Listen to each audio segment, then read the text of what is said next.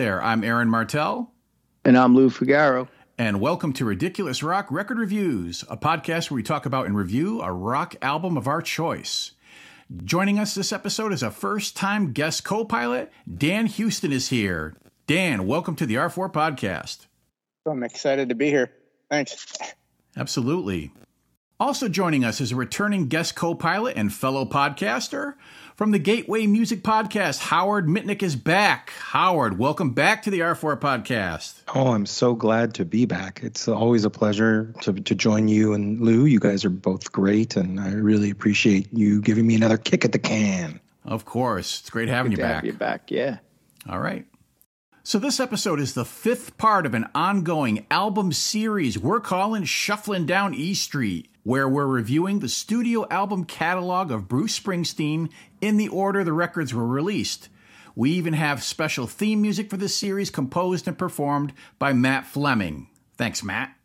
And what that means is we're going to be reviewing Bruce's 1980 double album, The River. Dan, give us your Bruce Springsteen history and where you come in with The River. In 1980, I heard Hungry Heart on the radio.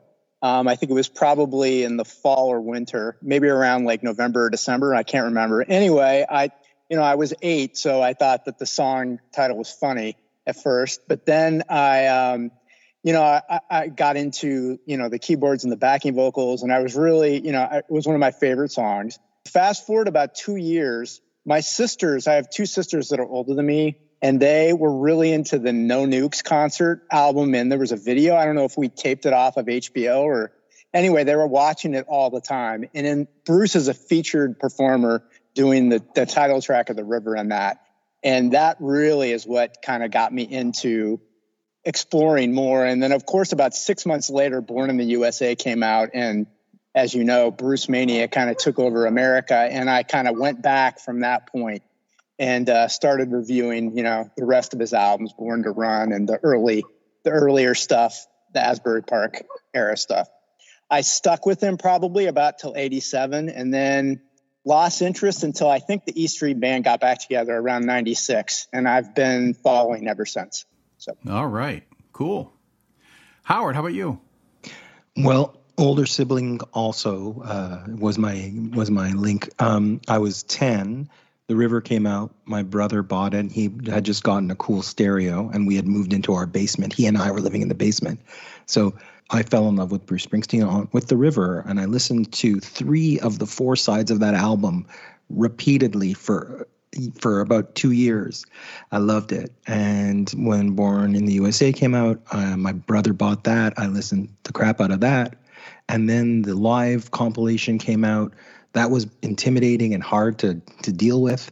And then my tastes kind of changed and I moved on, and I never really went back to Bruce Springsteen. So for me, Bruce Springsteen was, the albums from Asbury Park to Born in the USA. And afterwards, it was just whatever sort of drifted through to me. So for me, Bruce is definitely a nostalgia project, but one that holds a lot of power. Okay. Lou, this your first crack at Springsteen? Sure is. All right. I'm not sure when I first heard him. Probably the radio. Being a 10-year-old Jersey Shore kid in the mid-late 70s, I was aware of him. I heard him on the radio, but I wasn't really interested because I was kind of into a different kind of music at the time, more hard rock. The stuff wasn't as heavy, and I wasn't really drawn to it. At the time, I was more interested in what my friends or even my mom and uncles liked, and none of them liked Bruce Springsteen. They didn't hate him. They just never bought anything by him. So you could say I wasn't ever a fan just because I never really heard a lot of stuff other than what was pumped out on the radio. So by the time The River came out, I was definitely aware of him, but I was firmly implanted in the mulleted Led Zeppelin, Pink Floyd, Black Sabbath, denim jacket, black concert T-shirt, jeans, engineer boots, kind of Beavis and Butthead, teenage derelict. And I was on the verge of discovering Judas Priest and Iron Maiden and Saxon like a year or so later. Bruce was just way off my radar. So The River kind of came and went for me at that time. I mean, I think The Wall came out that year too. So the River came and went for me probably the only thing I've heard from it is the hits, which totally and completely worn out their welcome with me, thanks to just massive ear burn. If it comes on the radio, I usually turn to another station, or better yet, throw something I want to listen to on. So that's where I'm coming in here. All right. Jersey boy hates Springsteen. Got it. Headline. So, quick recap. I became a Springsteen fan in 1984 with Born in the USA, like a lot of new fans did at the time. And by the end of 1986, after I got that huge live box set too you were talking about, Howard, I loved it. I just devoured it. And because of that, I just became a total Springsteen fanboy. So I had to collect his back catalog, and I can't pinpoint exactly when I got The River, but it would have been early to mid 87, because I know I was caught up to all of Bruce's albums by the time Tunnel of Love came out later that year. Now I'll give you some basic facts about this record, ripped straight from Wikipedia. The River is the fifth studio album and only double album by American singer-songwriter Bruce Springsteen, released on October 17th, 1980 on Columbia Records. It was produced by John Landau, Bruce Springsteen, and Steven Van Zandt, and was recorded from April 3rd, 1979 to May 9th, 1980 at the Power Station, New York City, New York. It reached number 1 on the U.S. Billboard Top LPs and Tape chart and is certified 5 times platinum by the RIAA. And here's the musician's lineup card. We have Bruce Springsteen on vocals, electric 6 and 12-string guitars, harmonica and piano. Roy Bittan on piano, organ, and background vocals. Clarence Clemens on saxophone, percussion, and backing vocals. Danny Federici on organ. Gary Talent on bass guitar. Steve Van Zandt on acoustic and electric guitars, lead guitar, harmony, and backing vocals. And Max Weinberg on drums. There are additional musicians which we'll mention as we see fit. And additionally, all tracks are written by Bruce Springsteen. Okay, let's shuffle down E Street once again and do a track-by-track analysis of this album. It's a double album, so we'll start with Disc 1, Side 1, and The Ties That Bind.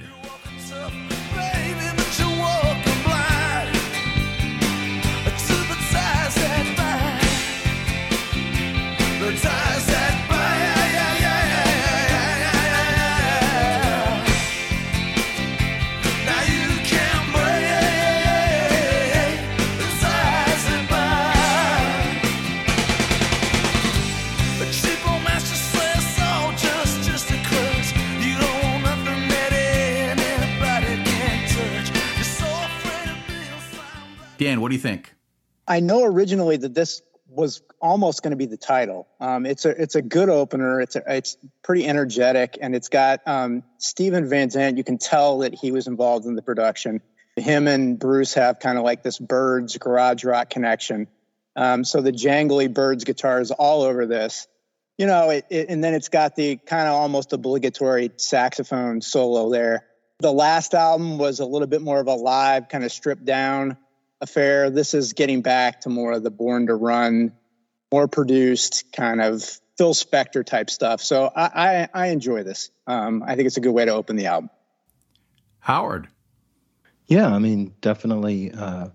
I think this is a very important song for the album. I think it lays out a lot of the major theme, which is how we connect to other people and how those connections can be fruitful, but how they can also be damaging. Because, you know, when you think about the ties that bind, it's like, does it mean the ties that bind one of us to the other, or does it mean the ties that bind us, meaning we're restricted by them? It's not clear, and it kind of works both ways. It is interesting that the song starts in second person, where he's talking to this kind of difficult, damaged loner who doesn't want to rely on anyone and he doesn't want to owe anyone anything. You know, you've been hurt and you're all cried out. But then as the song goes on, he joins that person. He changes it from second person to first person plural. He starts talking about we, you know, connecting, baby, your heart to mine. We're running now, but darling, we will stand in time to face the ties that bind, like together. which is sort of interesting. And I think that that's really a lot of what this album is about. And like you mentioned, initially, Bruce Springsteen, that was going to be the title of the first version of this album that had already been mastered, and it was a single album, and then he sort of pulled it back. But I think there's a good reason why he puts it at the front, because this is going to be what all of these songs are about. People, in this previous decade, Bruce was really about people with passion who are going to fight and break themselves away, like Born to Run, Thunder Road. These are all narratives about escape. And now that Bruce is a little older, these are stories about the fact that you can't really escape, even though you may want to, and you can still have good moments, but there's too many ties. So I think that kind of that's probably why he put it at the front. Also, I like the "Who's Gonna Stop the Rain" reference. There's a bunch of references to other songs, other artists' songs on this album, and that starts also in the first song again. Lou, they actually didn't they release? I think I saw it on Apple Music. They released a 10-song version of this, and they called it "The Ties That Bind," and it gives you the original 10 of that mix, and then another like 22 songs of outtakes and things like that. I was actually going to dive into that, but I didn't have time. I hear that jangly guitar sound. It's got the Jersey bar band sound he's famous for. A million fucking guys up on stage, and oops, there. He opened his mouth. Yep, it's Bruce. He's got that unique style grunt of a tone in his voice akin to the constant state of constipation few can achieve. By the chorus, he sounds like someone came up behind him while he was singing and shook him. Yeah. Within a minute and a half, he does that trademark Springsteen. Whoa! I think I popped a hemorrhoid bone, and I'm really wondering what I got myself into now. I see there's 19 more tracks after this. Oh, yeah, you're in trouble, dude. This comes straight out the gate as a classic Springsteen rocker to me, from a foundational place of classic 50s and 60s rock and roll. Like we've all said, the guitars jangle. Gary Tallent's bass is melodic and has lots of movement. Mighty Max Weinberg's drumming's muscular and high up in the mix. He's kind of the star of this one. He adds plenty of quick fills, and in the bridge, he brings some nice snare and tom syncopation to change the rhythm and pull you into Bruce's vocals. Big man Clarence Clemens blows a nice sax solo. He starts with long, drawn-out notes, and as it progresses, he bunches shorter notes together to build excitement for the higher key change that's coming. Springsteen himself sings with some urgency. His voice has that grit, that passion. Does he have a great voice? Well, like Lou said, no, not in the classic sense, not like his hero Roy Orbison. But I would argue that like a Bob Dylan, he does have a way of communicating a lyric, especially his own lyrics, in a way that connects to you and makes you feel what he's feeling. And that's an innate gift that he instinctively deploys throughout his career. It's what often makes his songs so affecting, the way he presents them to you with his voice. Lyrically, Bruce is singing to a woman who's had a hard go of it with relationships. She's her. She wants to go on alone, but the narrator says he's different. He's willing to take her pain and her sadness. Where she goes, he'll go with her. She's just got to accept that their hearts are connecting, binding together. If she's willing to walk the line, he'll walk it with her. There are references to Johnny Cash and Creedence Clearwater Revival in the lyrics. You alluded to that, Howard. Bruce was never shy about referencing his influences. The backing vocals are nicely ragged. You can clearly hear Little Steven's higher voice, and he is all over this album. I believe you also said that, Dan. I love this track. It's one of my favorite Springsteen album openers, though it's not my very favorite. I mean, come on. Thunder Road and Badlands were before this. But this might be number 3 for me. And this was the second song recorded for the album at the Power Station and was originally slated to be the title track of a 1979 follow-up album to Darkness on the Edge of Town. You guys mentioned that one too. He pulled it at the last minute to develop this record. The next track is Sherry Darling.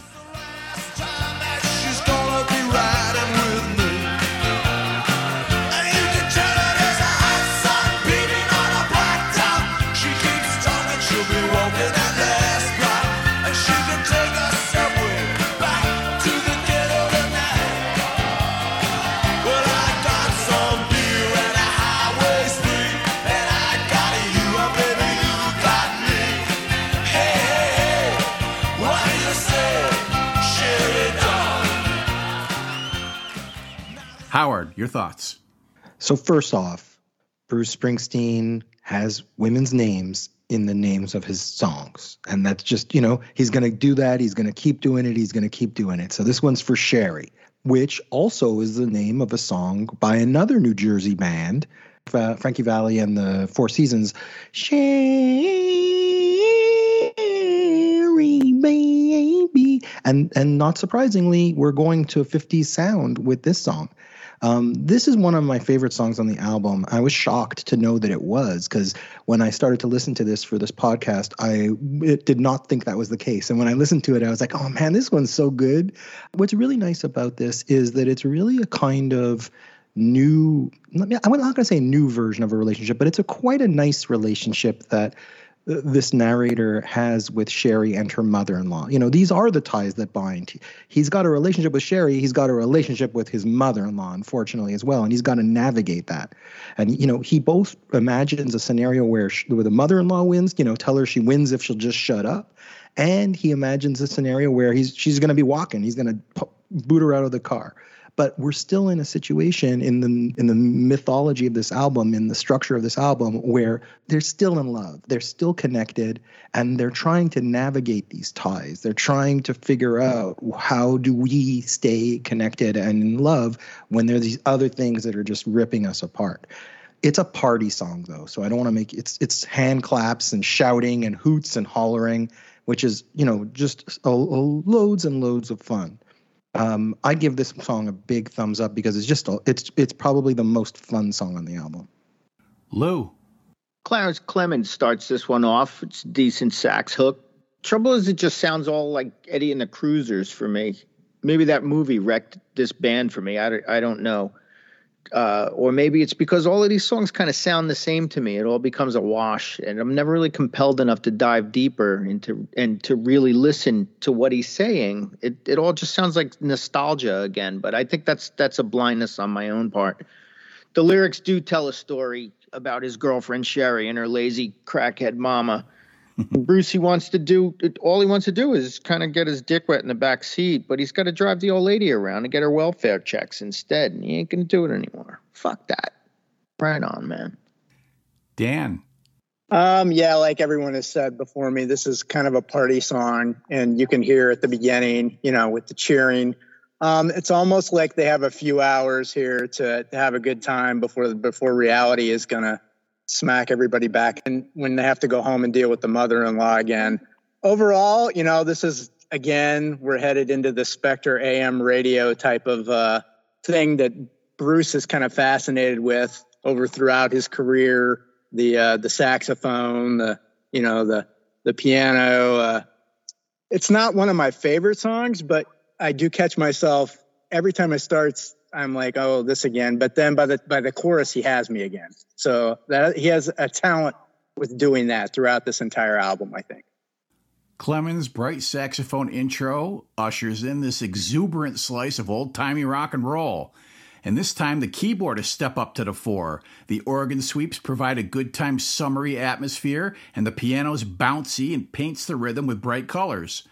The bass finds a slightly sped-up R&B groove, and there's a lot of R&B grooves on this album. And Weinberg lays back on those drums. Your ear falls right in line with that backbeat. These lyrics to me are funny. The narrator's driving, his girl Sherry's riding shotgun, and her mother's in the back seat. And like they do every Monday morning, he's got to drive Mama down to the unemployment agency, and he's sick of this shit. He's tired of listening to Mama yapping back there. He wants to take Sherry to the beach, but instead they're stuck in traffic, and he's like, fuck it, Sherry. She could take the subway back to the ghetto. Let's get out of here. And he sums it all up in the brilliant sing-along chorus. Well, I got some beer and the highway's free, and I got you, and baby, you've got me. Hey, hey, hey, what do you say, Sherry darling?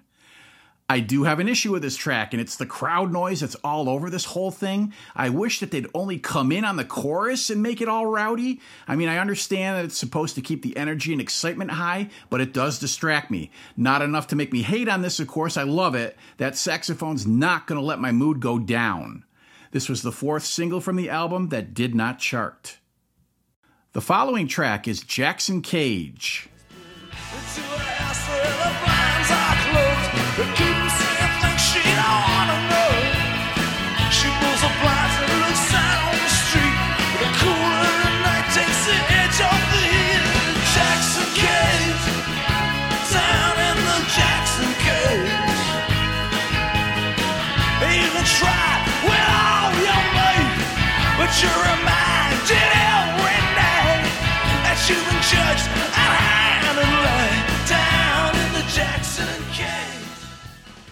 Lou, lead us off.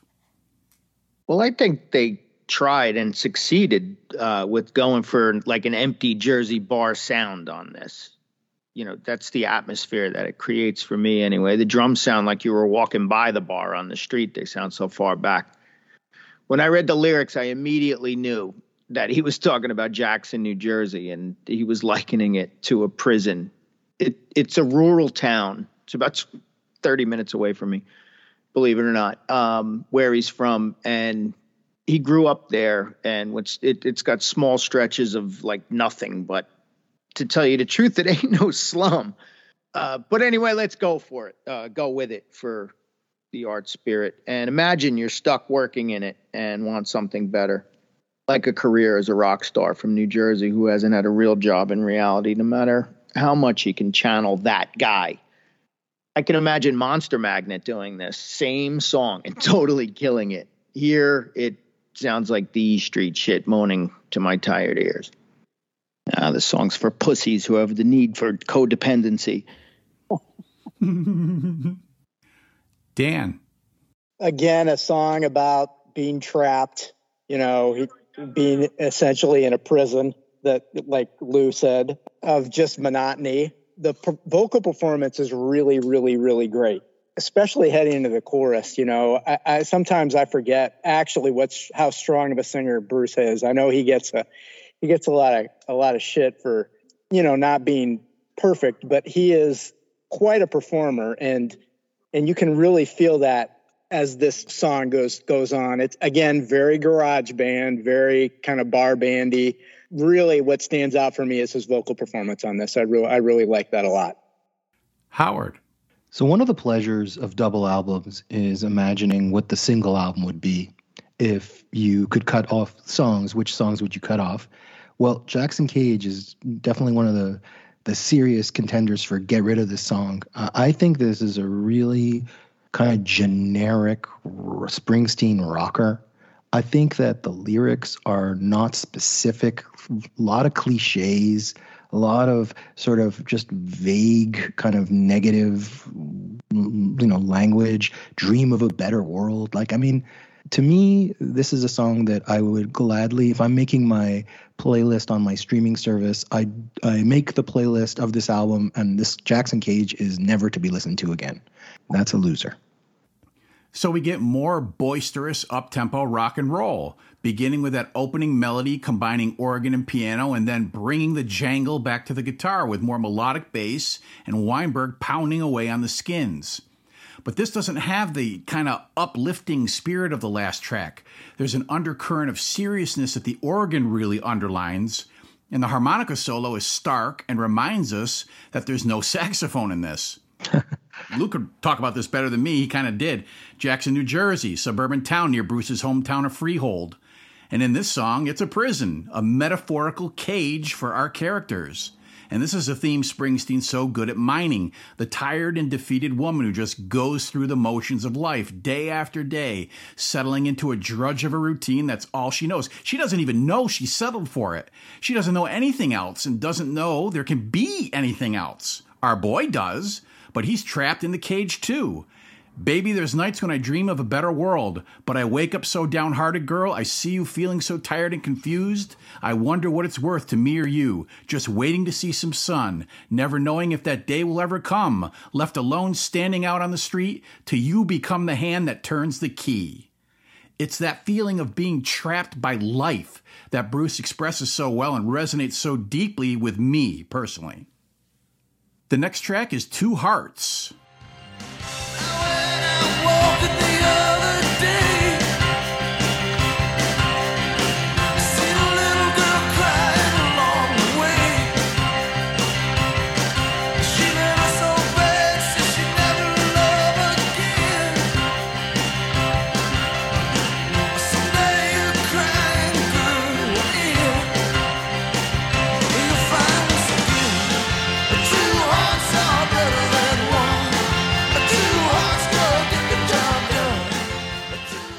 Dan, what do you think?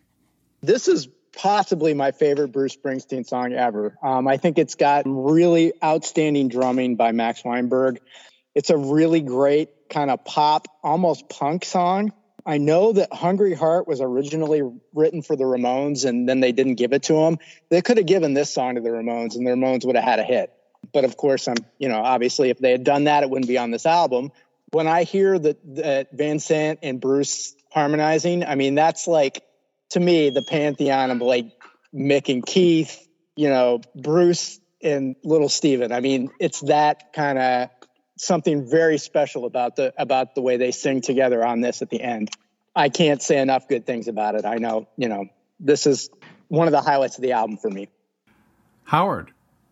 I agree with Dan. This is one of the highlights of the album for me too. I also agree that it's a great drum showcase for Max Weinberg and his fills. It's got this great driving kind of circus organ sound from Federici, and obviously the vocals. I agree with you. I think that Little Stevie does a great job of backing up, Bruce. That's one of the highlights of the band in general, and it's definitely a good part of this song.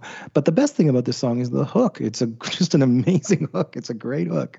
It's also totally fits with the theme of the album, which is we're seeing kind of like the positive side of like two hearts are better than one. If you can stay together when you're together, it's the greatest thing in the world. When you're feeling connected, when that's the dream that so rarely pays off for these characters as time goes on. But here we're in the moment, we're in the rush of connection. Also of note, it's the first time on this album that Bruce does his Mr. There's one thing, Mr., that I know. And I'm kind of fascinated with the Mr. because, he gives a lot of darlings, he gives a lot of babies, but what does it mean when you say Mr.? Like, what does it mean for the character? What are you saying about your person? You're talking to someone, and you're talking to someone who you would refer to as Mr. They're not your buddy. They're not your pal. There's a definite sort of social thing where Bruce puts his characters into lower socioeconomic status, lower position, and talking to this Mr. and being polite, but being clear that they don't feel comfortable with that person. And it's a great move. He, of course, uses it a lot, and I'm going to talk about it a little later because he does it very effectively in a later song too. He uses Mr. a ton in the next album too. Yes. Lou. That was amazing, Howard. Thank you. You're blowing me away, dude. I listened to Bruce Springsteen a lot when I was young. I used to sit with this album and I used to just burn through it. Like I'd play it, I'd turn it over, I'd play it. Not side D, not the fourth side. Those songs are largely a mystery to me because I didn't like them at the time. But like this was my, as much as the Beatles before them and then maybe Pink Floyd after, this was like the main thing for about 2-3 years was Born to Run and this album. I get that, just not with this guy, with me. No, totally. Yeah. I mean, also, I was a little kid. Like like the truth is now when I listen, I respect these. What's amazing about Bruce Springsteen? You listen to this album is the hooks. There's just a lot of hooks. Like I don't love his style. I don't love his sound. I don't really it doesn't really speak to me. I don't know if it's because I'm not American. Like the sort of whole premise of like the working class thing, you alluded to it a little earlier as like, he's not a working class guy. I think he is a working class guy. And I think he's a very hardworking rocker. Like, I mean, like he toured for years when Darkness wasn't coming out, he's a hard worker for sure. But it doesn't appeal to me. It doesn't make sense to me. It doesn't speak to me. But the hooks do. He's like, there's a lot of hummable songs, as Dan was saying with like Sherry Darling. It's like by the end of the song, you can't not be moved because it's just hooky. I get it. They're the hardest working band in show business. Except for the Clash. They sound like they're playing until they're on the brink of being physically exhausted. It's almost manic. Yeah. It sounds like one of those 2.5 hours into a 3.5 hour show, dripping with sweat numbers. This one, playing like the Mafia is going to kill you if you don't keep going kind of tunes. I got to give it to this band. They are tight and they are a very good band. Listening to his words, he's convincing someone that it's better to be in a relationship than not. You'll find a good person to spend some time with in time. Don't listen to the naysayers, and two hearts are better than one. A bombastic drum fill brings on, yet again, another straightforward, punchy, up-tempo rocker, with the piano aping the guitar chords and then peeling off to add fills while the organ bounces along in a repeating pattern that runs throughout the track. I think you mentioned circus, Howard. Lyrically, the narrator gives advice to a crying girl fresh from a breakup. This guy who has a heart of stone and thinks he can whip the world alone. And ultimately, he's telling himself as well that he believes that there's someone out there for everyone, and being with that person together is better than going through life alone. And to prove his point, Springsteen sings the entire song together with Little Steven, and that's kind of on the nose. The two hearts are better than one. It's the shortest track at 2 minutes 46 seconds and comes in, makes its point, and goes out on a hellacious Max Weinberg drum burst. The following track is Independence Day. There's a darkness in this town that's got us too. But they can't touch me now, and you can't touch me now. They ain't gonna do to me what I watch them do to you.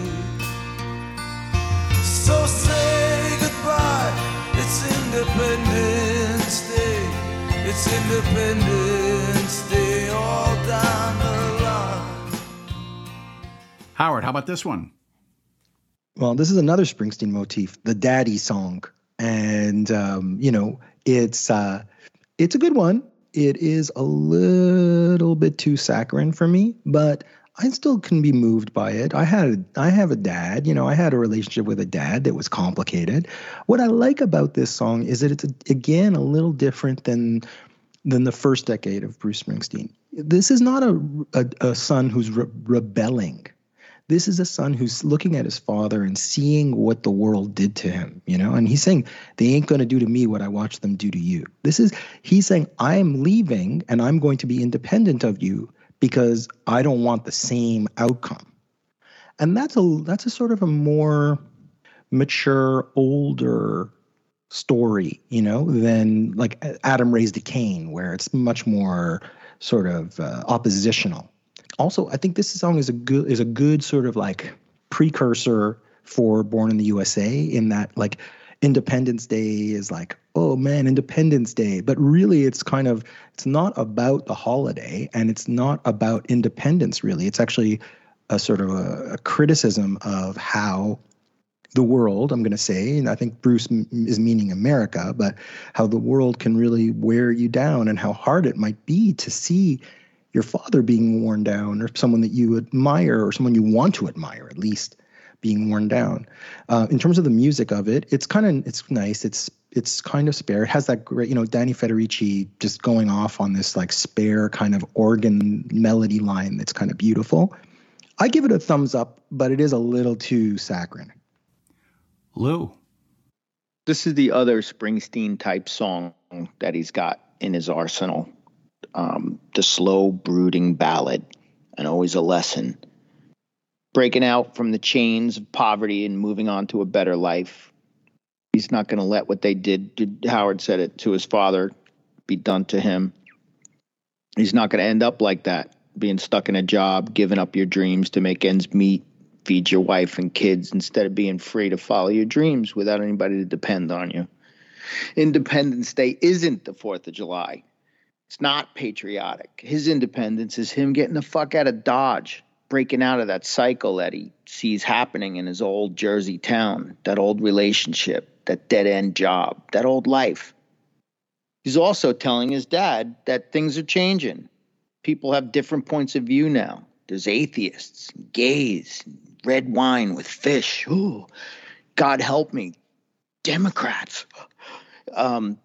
You have to accept them. It's the new normal. Deep shit. I like this one. I think it's way better if Eddie Vedder sang it, but lately he's been even making me facepalm. But it's a good tune. I like this one. Dan. As the other guy said, it's a father and son song. This continuing motif Bruce has of I'm going to get out of here. I'm going to leave. Both of us can't coexist under the same roof, even though it's not like a rebellious thing. It's, I don't want to turn into what you ended up as. I think that it's going to foreshadow a couple of tracks later where we see kind of the consequences of people running away and what happens after that happens. I know this isn't a concept album, but you can kind of see that kind of, I need to get out of here. And then by the end of the album, what happens when you do run away? Does it really solve anything? Great piano. And I think it's a great interplay between Bruce and the piano player. And not many artists can pull stuff like this off the way Bruce does. I think this also kind of shifts the album as we're moving into kind of heavier territory from here on, at least for the next couple tracks. So. Okay.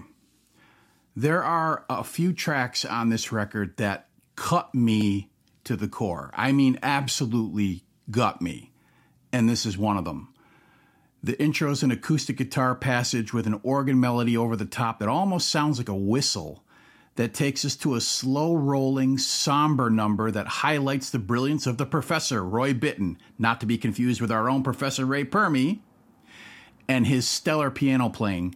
He knows when to fill the space with a moving fill or just play along to and augment the melody. He weaves throughout the song and captures the emotional vibe of the tune. The drums utilize rim shots on the backbeat and the snare on the chorus, nice touch. And the big man delivers a brief, wistful sax solo. Now, the only voice you hear is Springsteen's, and that's important because this song is very autobiographical and is basically Bruce singing to his father. The young boy's grown into a man now, and it's time for him to leave the house. Bruce's father, Douglas Springsteen, suffered from mental illness, and he had quite a contentious relationship with his son as Bruce grew up, and Bruce knows what he's got to do. Now, I don't know what it always was with us. We chose the words, and yeah, we drew the lines. There was just no way this house could hold the two of us. I guess that we were just too much of the same kind. I always bristled when anybody compared me to my father. I heard it all the fucking time growing up, and I wanted to get away from that house and get away from him. He wasn't abusive. He was just non-existent for most of my adolescence, and I told myself that I wanted to be nothing like him. So when I was younger, this song hit me because I connected to the part of, because the darkness of this house has got the best of us, and there's a darkness in this town that's got us too. And they can't touch me now, and you can't touch me now. They ain't going to do to me what I watched them do to you. Turned out I would have many Independence Days with my dad over the years, and imagine my surprise as I got older, and I discovered that I'm a lot more like him than I thought, and it dawned on me that we just never understood each other. And never could. There are things we just don't talk about. We're men. You don't talk about that shit. And my life ended up eerily mirroring his in a lot of ways. So when this song comes on and I hear Bruce sing at the end, so say goodbye, it's Independence Day. Papa, now I know the things you wanted that you could not say. But won't you just say goodbye, it's Independence Day. I swear I never meant to take those things away. It touches something deep within myself that I know I'll never get to express, not to him. So let's flip the imaginary record over and drop the imaginary needle on side 2 and Hungry Heart. Got a wife and kids in Baltimore, Jack. I went out for a ride and I never went back. Like a river that don't know where it's flowing. I took a wrong turn and I just kept going. Everybody's got a hungry heart. Everybody's got a hungry heart. Lay down your money and you play your part. Everybody's got a heart. Lou, you like this one? After the nostalgia is here, it sounds like something written from the 50s, the doo-wop group, more than a 70s rock star. The production on this is what really irks me, as it sounds like a tray of silverware being dropped down the stairs. After this record, it was way more prevalent in the catalog, I think, the sound, the sort of Phil Spector, Wall of Sound-ish kind of in its execution. The effect it has on me is to just immediately hit the skip button. I can't stand this fucking song.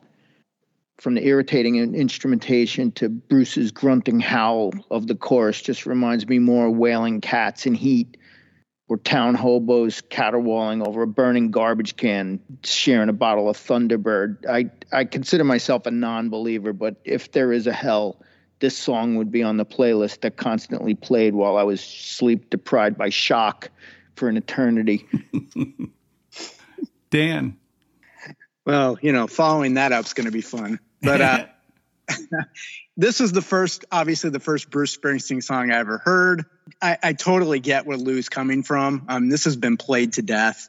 And on the other side, I know that the four guys in the Ramones, till the time they died, were upset that this song was written for them. It could have been their hit, and it was held back by Bruce's manager, obviously because it was going to be a hit for him. But I always hear this now and I go, Joey Ramone's hitting himself in the head going, that's my hit. I was, 8, 9 in 1980? There were a lot of men who, during that recession, were losing it. The guy in the song goes out for a drive and just keeps going. That was not something that was happening. And particularly in that time, and for that to even resonate with me as an 8-year-old, I think he really tapped into something was going wrong. Again, the Spector production is, it's a little old at this point, but I nostalgia-wise, I still like this song, but I understand why people are burned out on it.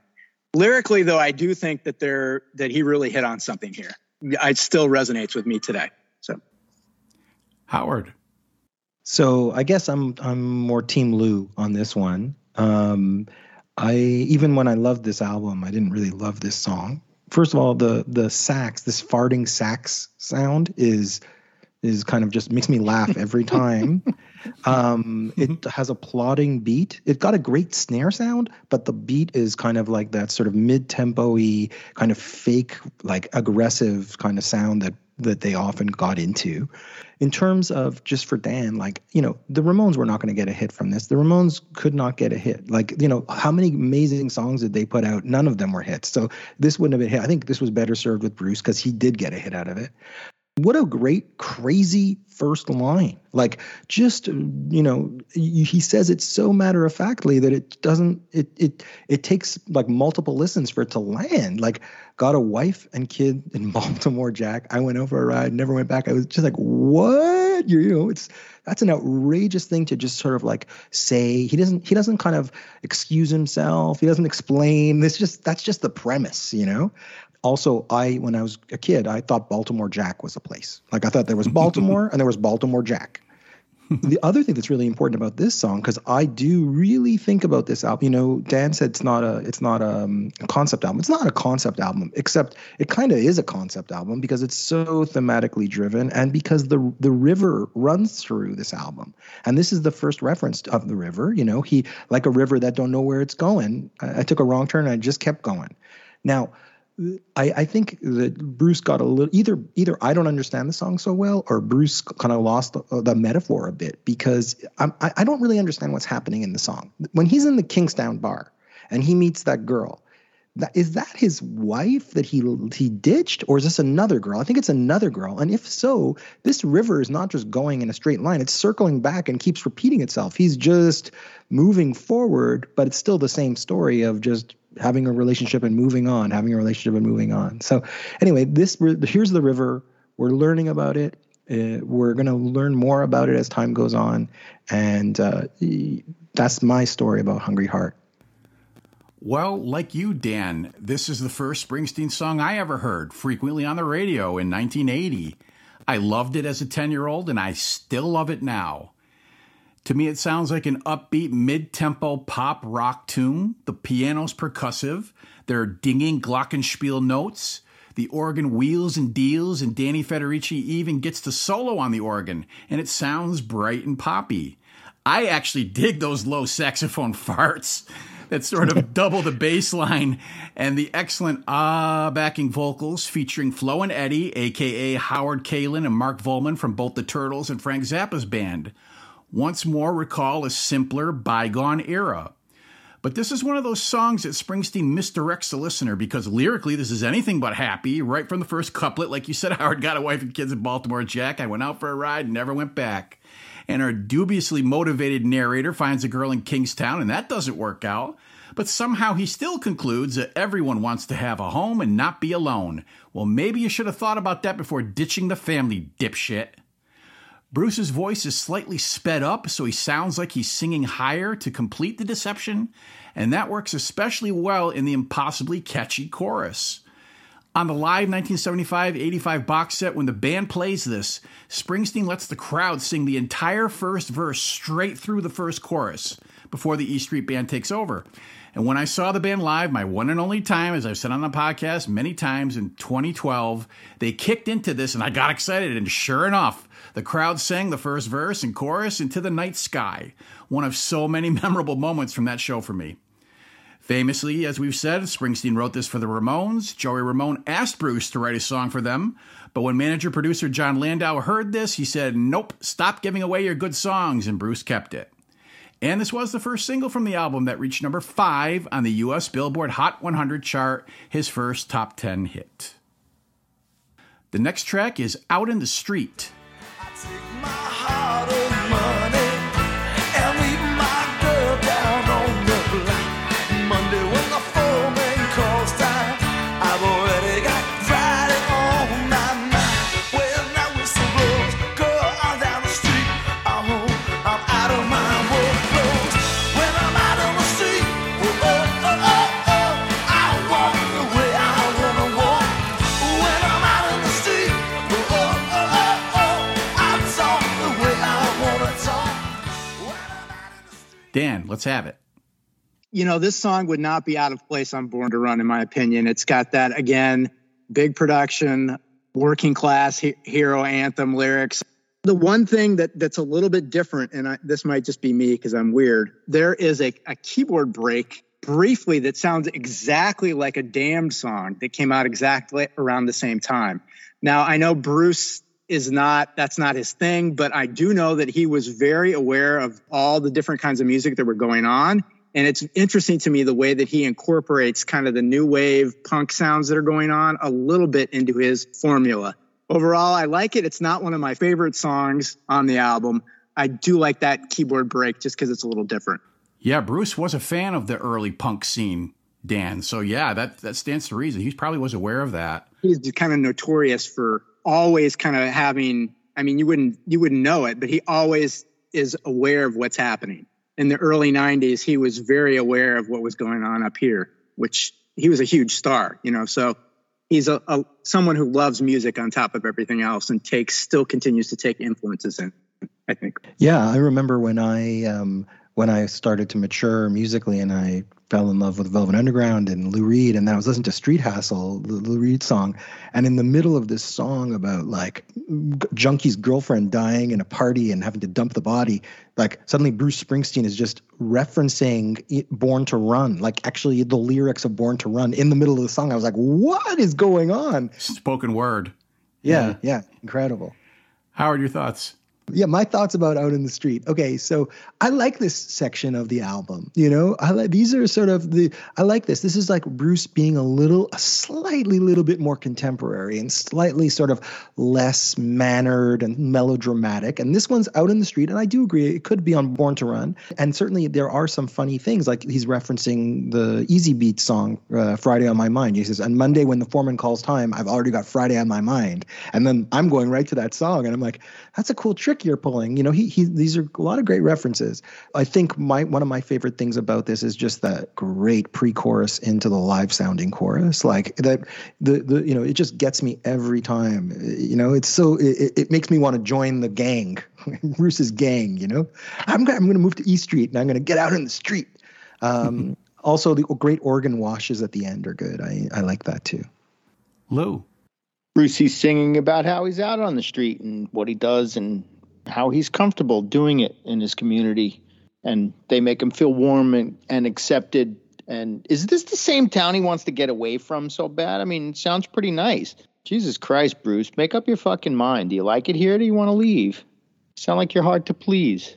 In all seriousness, it's an okay tune. I kind of like this one too. Yeah, it's yet another upbeat mid-tempo tune. The piano features high notes that make the main melody memorable, and there's an easy swing to the drums that make you bob your head. The start and stop pre-chorus, like you were saying, Howard, it adds a little oomph to the tom hits, and it builds the drama, with both the piano and organ percussively building up the tension to the big release of the chorus, with its liberating oh vocals. Lyrically, the narrator's a blue-collar worker, busting his ass at work all week, looking forward to the weekend when he can take his girl out on the street and on the town to party with the people and feel a part of the community. Because when he's out, his troubles vanish, he comes alive, and he feels a release as much as we, the listeners, do in the chorus. Clemens plays a short sax solo that follows a vocal melody, and this is just another one of many songs on the record that just kind of sweeps you up in the joy and catharsis of good time rock and roll. The following track is Crush on You. My piece of fire down the street, just another night. We're all gone, space and pull it back to life. What will inside man was just a magnifique. Want to hold a bumper and let it drag me down the street. Ooh, I got a crush on you. Ooh, I got a crush on you. Ooh, I got a crush on you tonight. Sometimes I spot a little stranger standing across the road. Howard, hit us. Okay, so if you had asked me, Aaron, before I started listening to this album for this podcast, what's going to be the song you like listening to the most, do you think? I don't even think I would have remembered that Crush on You was on the album. But I love this song. And it betrays the fact that I like the Rolling Stones a lot more than I like the E Street Band. And this is a Rolling Stones song. I mean, I think it's actually consciously a Rolling Stones song. The guitar sounds like Keith. The backup vocals sound like Keith. Bruce is doing his best Mick Jagger imitation in terms of his vocal delivery. It sounds like this song is off of Some Girls, like period, full stop, you know? And it's great. I also love the live clapping that it adds to the party atmosphere. This is the most contemporary song on the album. It sounds like it's coming from the late 70s, which is as close as I think we get, you know, and I loved it, and I love it, and I'm really glad that I did this podcast, if only because Crush on You is now my favorites list. All right. Lou. Every song, pow, bada bang, da da da. They should mix all his crash-in intros into one song. Da-da-da, ba-ba-ba, da-da-dang, bow, da-da-da. Slow it all down. It'd be like doom metal. Brucey's thirsty, trying to date out of his league. He's crushing hard, sounding creepy. Sounds like a stalker. First he following her car, then he's scoping her out across the room. She outclasses him, and he's all hot and bothered. Get a grip, dude. Just remember, no matter how good she looks, somebody's sick of her shit. Save your money. Get the fuck out of this town. Remember your goals. She's not a goal. Dan. I had on my notes again, Stonesy Blues Bar Band song. I like the Stones doing this better than the E Street Band. And it actually reminds me a little bit of a Clash song with the same name that I also like better than this. But, you know, I bet in a live setting, this works really well. They're good at what they do. It checks all the right boxes to get the crowd moving in between, some of his heavier stuff. So, it's fine. It's not one of my favorites, though, on that record. This track gets shit on by many Springsteen fans as the worst tune on the album, but I don't feel that way. I'm on the same page as you guys. The intro is set up with snarling guitar licks, and you feel it gearing up. And then Talent's bass slide pulls us into a meaty, Rolling Stones-ish hard rocker that brings the energy, swagger, and even hand claps. Bruce shouts out the vocals as he's crushing on a girl, and who is she? Well, he doesn't know who she really is. She might be a Rockefeller heiress, a waitress, or a bank teller, but that doesn't matter when she's so fine. She's a walking, talking reason to live. It's not deep, and it's not supposed to be. It's a shot in the arm with another sing-along chorus. Ooh, ooh, I got a crush on you. And Van Zandt answers with the coolest shit. Ow. Fuck the haters. The big man's honking that sax all over this thing, and I'm a sucker for it and this track. The next track is You Can Look, But You Better Not Touch. Well, yesterday I went shopping, buddy, down to the mall, looking for something pretty I could hang on my wall. I knocked over a lamp before, hit the floor, caught it. The salesman turned around, said, boy, you break that thing you bought. You can look, but you better not touch, boy. You can look, but you better not touch.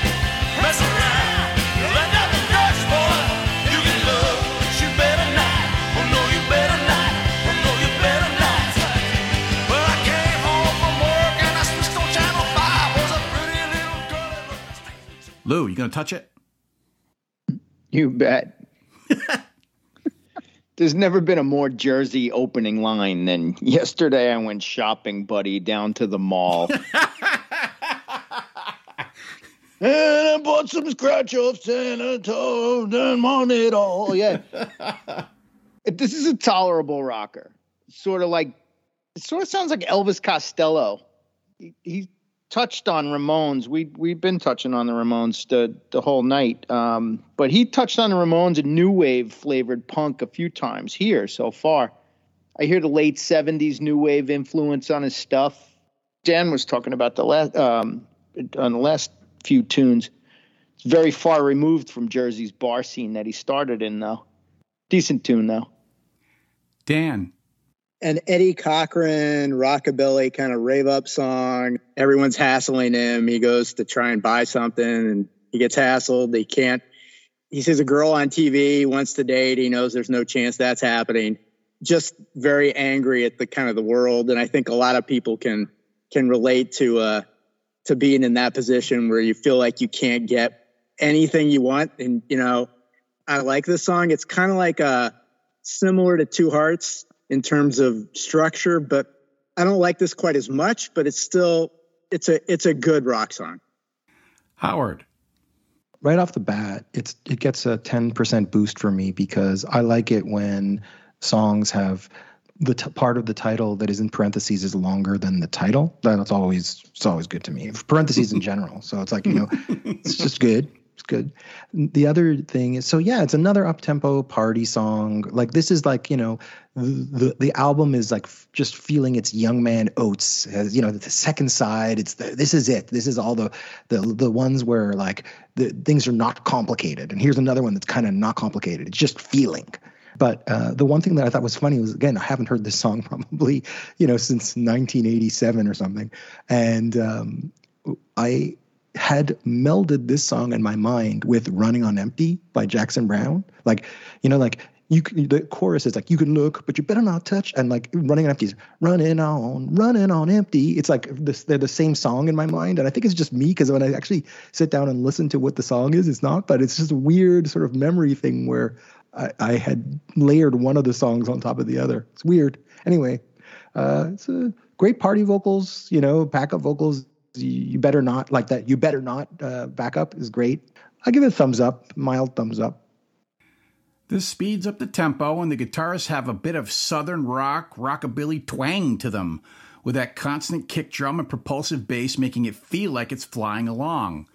Springsteen and Van Zandt again bring the energy to the vocals, and this time our man's frustrated. No matter what he does, wherever he is, he's always spurned. Whether he's at a store, knocking over a lamp, watching a pretty girl wiggling on his TV screen, or especially when he finally gets Dirty Annie out to the lover's lane and they're interrupted before anything can really happen. Shit, his life is a constant look but don't touch scenario. I really had to debate with myself on which track I'd have to cut from the album because I got to follow my own rules. And it came down to this one. Damn, we're on the same page. This is kind of similar to Two Hearts for me, and I prefer Two Hearts too. I'm not hating on this. It's just that there's other tracks similar to it on the record that I like better. So I guess that makes this Aaron's Stinky Stinker.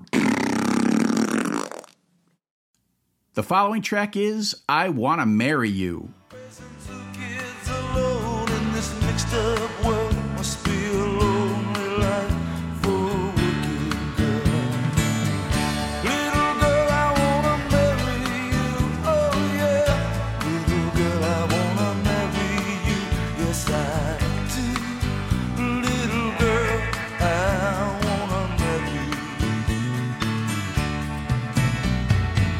Now, honey,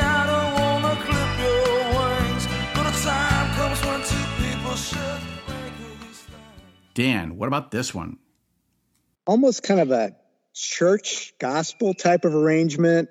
For a second, it sounds like maybe like he's going south of the border or something, with the kind of Buddy Holly slow kind of ballady R&B from the 50s. That works really well. The lyrics are about, obviously he sees this girl and he wants to protect her, and marriage is going to be the answer to everything. Just kind of idealizing how wonderful things will be and how we can run away and get married and I'll take care of you. I think, considering what's coming up next, I think this was placed here for a reason. Overall, it's a nice break from the last couple songs, I think. Howard. So, for me, the big debate would be which one would be my stinky stinker. And it was probably Jackson Cage or I Want to Marry You. And I probably would choose I Want to Marry You. I mean, this one is charmless to me. It's like reheated Sherry Darling. It's another 50s pastiche. It's overly sentimental. And for saying that about a Bruce Springsteen song is really saying something, because he can really be very overly sentimental. He gives us some babies. He gives us some darlings. There's good organ at the end. But, I don't ever have to listen to this song again. Lou.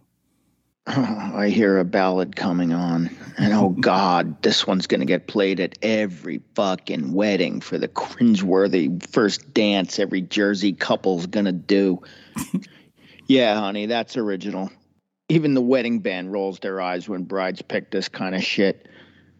It's got the derivative chord structure that mimics a couple of other Springsteen classics that make this sound like rehashing of something else he's written. He had a better idea for lyrics. I'm not versed enough in his music to call out a specific song, but rest assured it had something to do with the Jersey Shore and finding a heartbreak or leaving town. Mercy. Fucking mercy. The rhythm section plays a slow R&B influenced groove with rim shots in place of snare cracks. Kind of recalls old Motown in a lot of ways. The organ has that romantic seaside carnival vibe. The guitars are back in the mix and have a warbling Leslie speaker sound, and the piano, as always, ties everything together and fills in the gaps. Springsteen puts a little tenderness and a little soul into his vocals, and the lyrics tell the story of a man in love with a single mom of 2 kids and his desire to make her his wife. He doesn't want to follow in the footsteps of his father, who died lonely and brokenhearted, and though he knows he's not perfect, he knows true love can't be a fairy tale and he can't make her dreams come true, but he's willing to put in the work to help her dreams along. He's realistic about it. Clemens' sax provides soulful accompaniment. The backing vocals recall an earlier era, and this just kind of breezes by, cooling off the record after all the rockers that preceded it. This was the 3rd single, only released in Japan. So those Japanese are dancing to this one at their weddings. The next track is the title track, The River.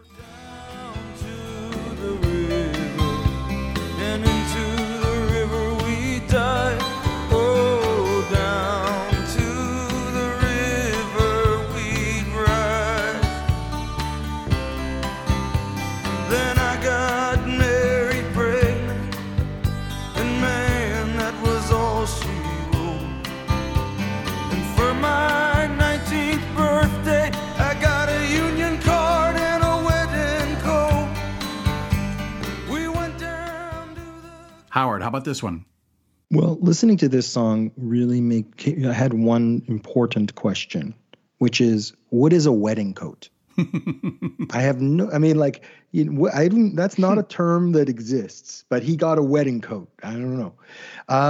Okay, so this is the title track, so it certainly draws attention to. He decided to call the album "The River," and this song is "The River," and River just keeps on flowing, and we see the power of time passing in this song, and we see the impact of the sort of beautiful, young, tanned, wet lovers and what happens to their love. And it's rough. I do think, unlike Hungry Heart, which I've heard a million times, and The River I've heard a million times, this one still holds up to me. there's some really powerful lyrics. Like Hungry Heart does have the great lyric of the opening lyric, but it's the most powerful lyric on the album, I think, is "Then I got Mary pregnant, and man, that was all she wrote." Like, it is quite spare, really effective. It really does. It is a mic drop. It's like, right. That tells you a whole universe. It tells you everything about the universe. He got her pregnant. She wasn't going to get an abortion. They're going to get married, and that's it. And now those memories haunt him. And this is, I think, the thesis statement that goes along with the ties that bind, which is that all of those lovers and rebels that Bruce Springsteen has been documenting for a decade, it doesn't go well usually. Even the lovers with the best intentions, things fall apart and the memories haunt you. And the one thing about the song that I don't love is actually the last line. I don't actually understand what he means by, is a dream a lie if it don't come true, or is it something worse? It just kind of sounds kind of good, but when I try to break it down, I can't do the math on what that actually means. So it loses something for that to me. It's a great song. It's spare. It's clean. Starts with a harmonica and guitar, builds and adds beautifully and slowly. And, we got the misters. We got a mister in the first verse. We got a mister in the third verse. That also informs what this song is about. This is low socioeconomic folk who are ground down by the world, and their love gets ground down too. Lou. He broke out the harmonica. I wondered when he would finally remember he had it. I can feel a depressing Bruce Springsteen introspective ballad coming on again. A melancholy tune reminiscing about how he knocked up old Mary down by the river, so he did the right thing by abandoning any hopes he had and tying himself financially to the person he's now biologically bound to for life. Despite all modern contraceptive conveniences that were made available to the young couple, he decides to spray and pray inside his one true love. Now he's stuck in a loveless marriage, working a shitty job that doesn't pay him enough, and old Mary doesn't give a shit about him. He's a fucking meal ticket. Put down that stupid guitar. Go out and work, you lazy bastard. We need diapers and formula. Blah. Should have taken Uncle Neil's advice and shot her down by the river and moved to fucking Canada. Now I'm depressed. Thanks, Bruce. Thanks, boss. Thanks a fucking lot. Dan. Well, yeah. I like this song more than Lou. I think it has the harmonica at the beginning I actually kind of like. It's the way he raps lyrically, that this guy's life has been going good. He's 18? He's going to probably graduate from high school. And then, probably in the course of 2 or 3 days, his life he's now stuck in this town. Not only that, he gets a job, he gets a union job, and then the economy crashes. So he's stuck, married with a kid in a town that he can't leave, with, no stable form of income. It helps you remind you that this guy's life probably peaked when he was 17, which is, obviously that's depressing, but that is something that actually was Bruce's sister. Apparently her personal story is with her husband is somewhat similar to what's described in these lyrics. So I think he really tapped into that, all his characters that are trying to get out, some of them aren't going to get out and they're going to end up stuck, and it's not going to be pretty. I think this is a really effective song. It might be depressing, but it's effective, and it's very true to anyone who's lived in a small town and has known people that have suddenly had all their options taken away from them. All right. I cannot listen to this song when I'm drunk because it makes me cry. You're first drawn in by that whining, haunting harmonica lick that reappears later in the track and is instantly recognizable. Musically, it starts folky with a simple acoustic guitar, but it builds into a country-ish folk ballad that once again features the piano as a dominant sonic component, and even as it builds up later on with the drums and organ, the vibe is muted, completely stripped of bombast. and that's because the focus of this track is on the lyrics and vocals. You were right, Dan. Yes, the song was inspired by Springsteen's sister Virginia and her early life, but it's told from the perspective of his brother-in-law, Mickey, her husband, though the narrator in the track isn't actually named. He comes from the valley, where the people live out the same existence generation after generation, like your daddy done. He meets Mary in high school, they fall in love, and to escape their town and their dull, predictable lives, they drive out of the valley and go swimming in the river, which to him is a symbol of hope, of his dreams. Then he knocks Mary up, and it all goes to shit. Yeah, man, that was all she wrote. They quickly get married at the courthouse, but it's not a happy occasion. It's a duty. No wedding day smiles, no walk down the aisle, no flowers, no wedding dress. So what do? Go back to the river.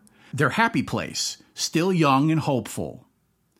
Then harsh reality sets in. The narrator can't find work and he falls into despair, and it soon becomes evident that life will be a constant struggle. And soon, the couple basically gives up. Now all them things that seem so important, well, mister, they vanished right into the air. Now I just act like I don't remember, and Mary acts like she don't care. But he does remember. He remembers how magical the river was and how the best times of their lives were spent there. I know these people. I witnessed it in my own family. I became this fucking guy. When you wonder how it got to this point and your life didn't turn out the way you thought it would, and you feel broken and defeated, and then the despair eventually turns to apathy. You don't care anymore. But the truth is, it hurts. Because you can recall those times, how great they were, even as they fade from your view. But this next part of the song is where I'm chilled to the bone. Bruce's voice cracks as he sings, now those memories come back to haunt me. They haunt me like a curse. Is a dream alive that don't come true, or is it something worse? And the narrator and Mary go back to the river, but the river's dried up, just like their hopes and dreams. The memories now won't be pleasant anymore. They're open wounds that will never heal. This is so powerful and heartbreaking and very different for Springsteen, and that the little glimmer of hope he often puts in at the end of his darker tunes, it's absent here, it's gone. Sometimes the story doesn't have a happy ending, and this song points in the direction his next album will take. And there are a few tracks that do that. This is a top 5 Springsteen song for me, probably top 3. Shit, sometimes it's my very favorite. It connects to me on such a deep personal level. You know, music is my river, my happy place, my well of hopes and dreams, and I share it with people who are closest to me, and now I've been sharing that with you, the listeners, with this podcast. I'm very grateful that you chose to dive in with me, and may this river never dry up. This was the 5th single, only released in Europe. So let's switch out Imaginary Disc 1 for Imaginary Disc 2 and drop the Imaginary Needle on side 3 and Point Blank. Tomorrow's falling number. You're number one by one. You wake up and you're dying. You don't even know what from. Well, they shot you point blank. You've been shot in the back, baby, point blank. You're a fool this time, little girl, that's a fact. Lou, what do you say? I like the way this starts. That bass line and piano give a different feel than almost the rest of the record. It's got a country flavor deep down.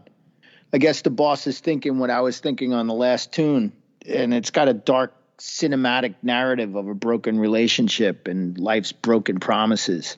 This is bleak stuff. I'd listen to this again. His voice, while still definitively Bruce, he doesn't have that shit in his pants howl that I can't seem to get used to. He tells a good story here. I like this one. I can hear Tom Petty doing this justice too, or even Chris Robinson. Inversely, the lead up to the chorus reminds me of Alice Cooper's Poison. And that's in no way a compliment for either song, no matter how different they may be from each other. Dan. I've always wondered whether this was based on the movie Point Blank, which is like a weird revenge fantasy, but the lyrics don't seem to match up with that, so I'm probably wrong. You know, kind of another tale of teen romance that has turned out not well.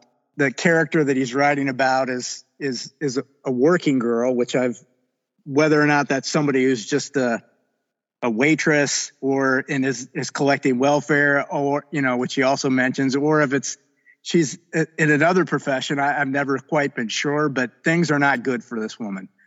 Just another character sketch of a character who, from, when you think of like Born to Run and those people that are going to get away from town and escape everything, sometimes those people end up drifting back and end up in situations like are described in these last couple songs. I really, really, really like the piano on this too. I think that really stands out for me. Howard. This was one of my favorite songs back in the day. I listened to this over and over and over again.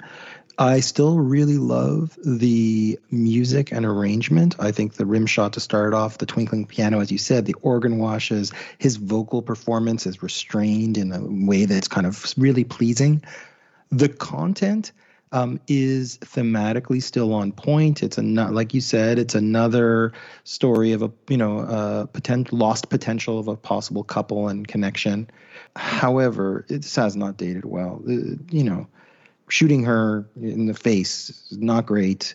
And unlike The River, where they were both complicit and they're both being laid out as partners in the dysfunction, in this one, it's like, she was hard done by, and like this guy is like Teflon. Like, who the hell? We have no idea what this guy is. Why is he's not at all complicit.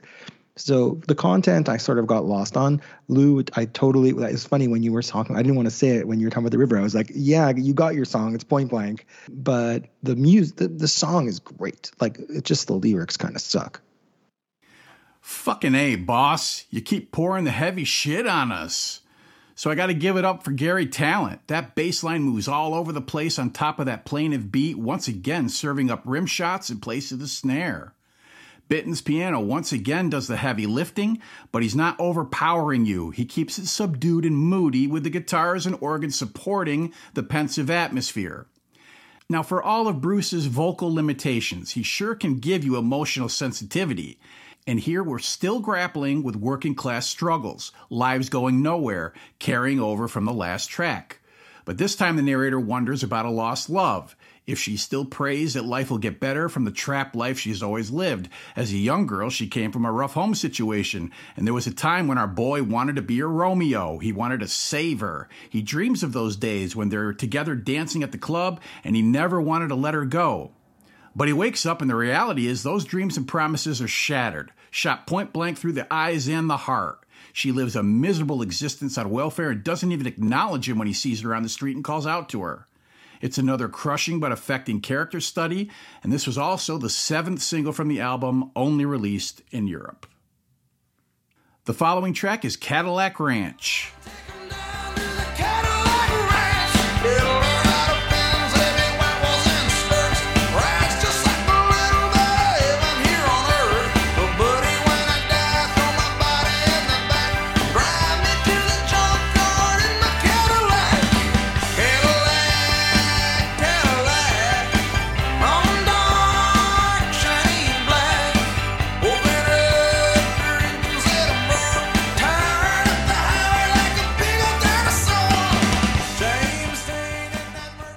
Dan, what do you say? This song has been covered a lot of times. I've heard it.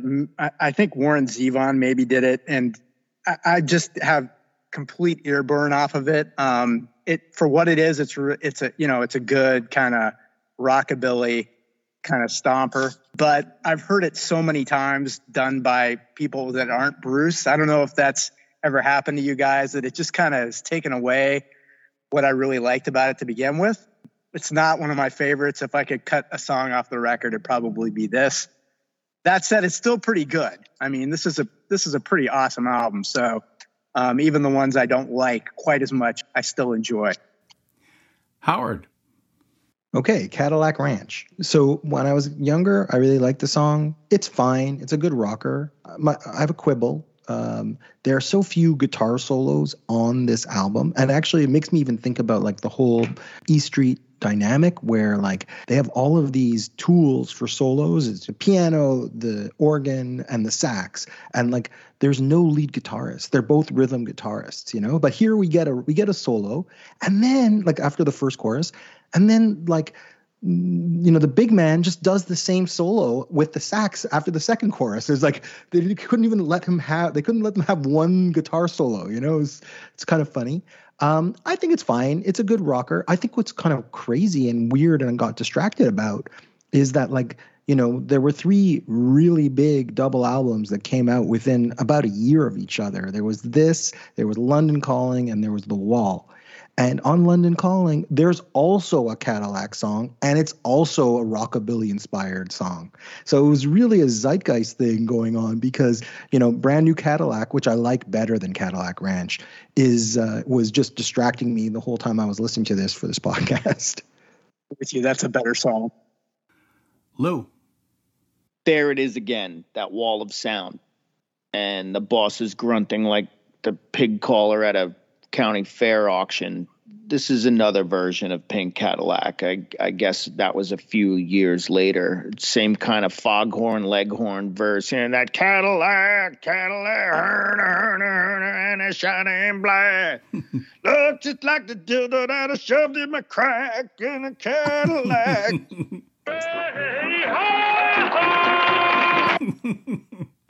So we change gears again and bring back the upbeat rock. This is based on a twangy rockabilly-style guitar lick, and when the rest of the band kicks in, the bass rumbles along like a big black caddy, and the piano dances around the rocking guitars over the steady drum beat. Springsteen affects a goofy southern accent, and it sounds like he's having fun as he describes the gleaming black Cadillac with Eldorado fins, white walls, and skirts. He name-checks James Dean, Jr. Johnson, and Burt Reynolds as famous car drivers, and he calls out to the girl with the tight blue jeans that she's his last chance.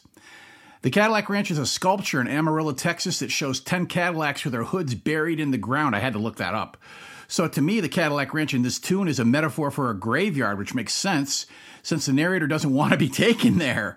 So there's a spot of darkness here, but who cares when the chorus is so damn catchy? Cadillac, Cadillac. And the backing vocals are appropriately ragged and rowdy. Springsteen gets in a short, twangy, and bendy guitar solo, like Howard said, and towards the end of the track, Clemens delivers a sax solo that apes the intro lick.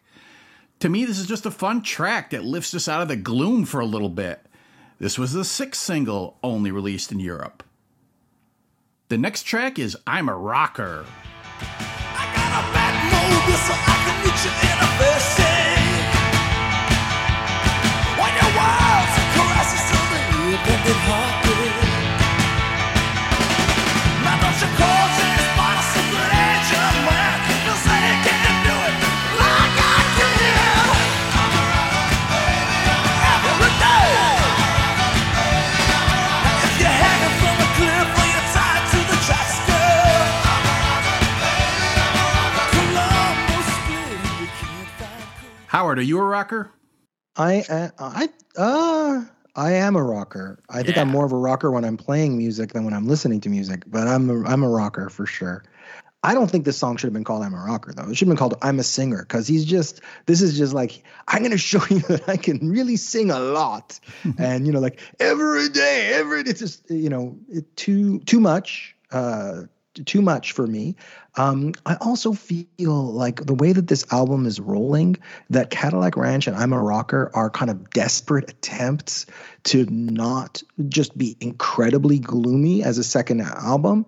And I just don't think I think it just doesn't fit. And to me, it's like, it's fine. I wouldn't cut it, but it's really one of the bottom ones that I wouldn't cut.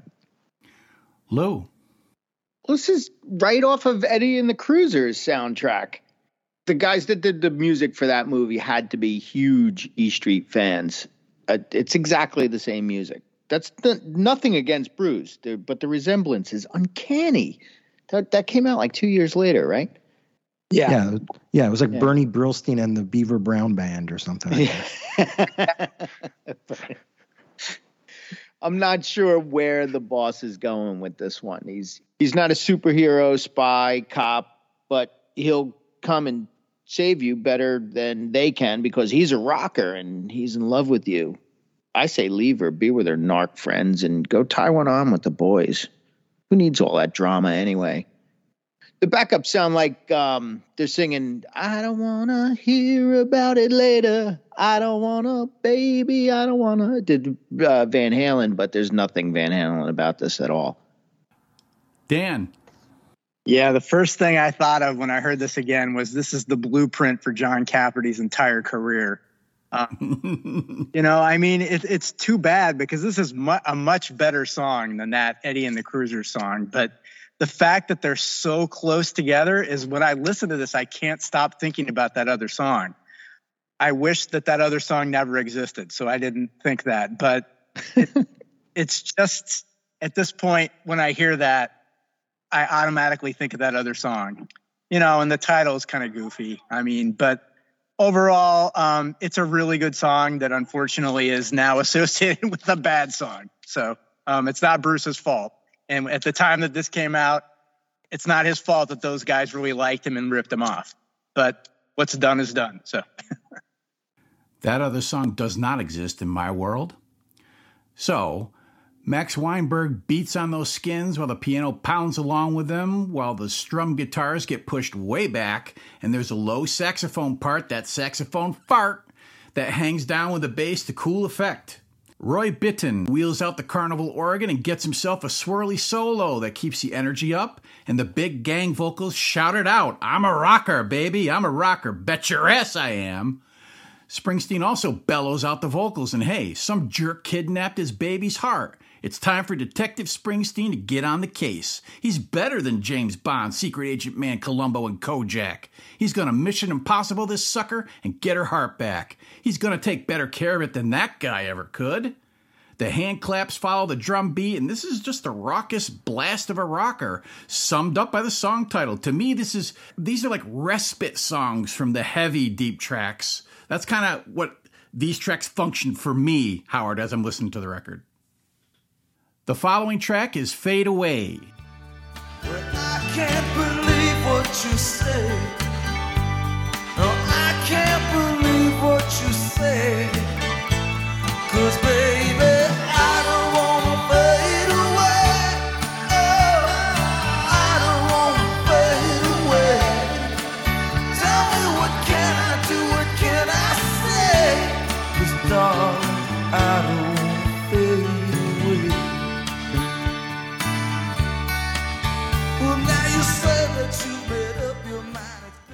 Lou, what do you say? This sounds like something I'd hear Patti Smith or Elvis Costello sing. I never connected with them to the Boss before. Howard mentioned it before, too, I think. I heard Elvis Costello. It's there.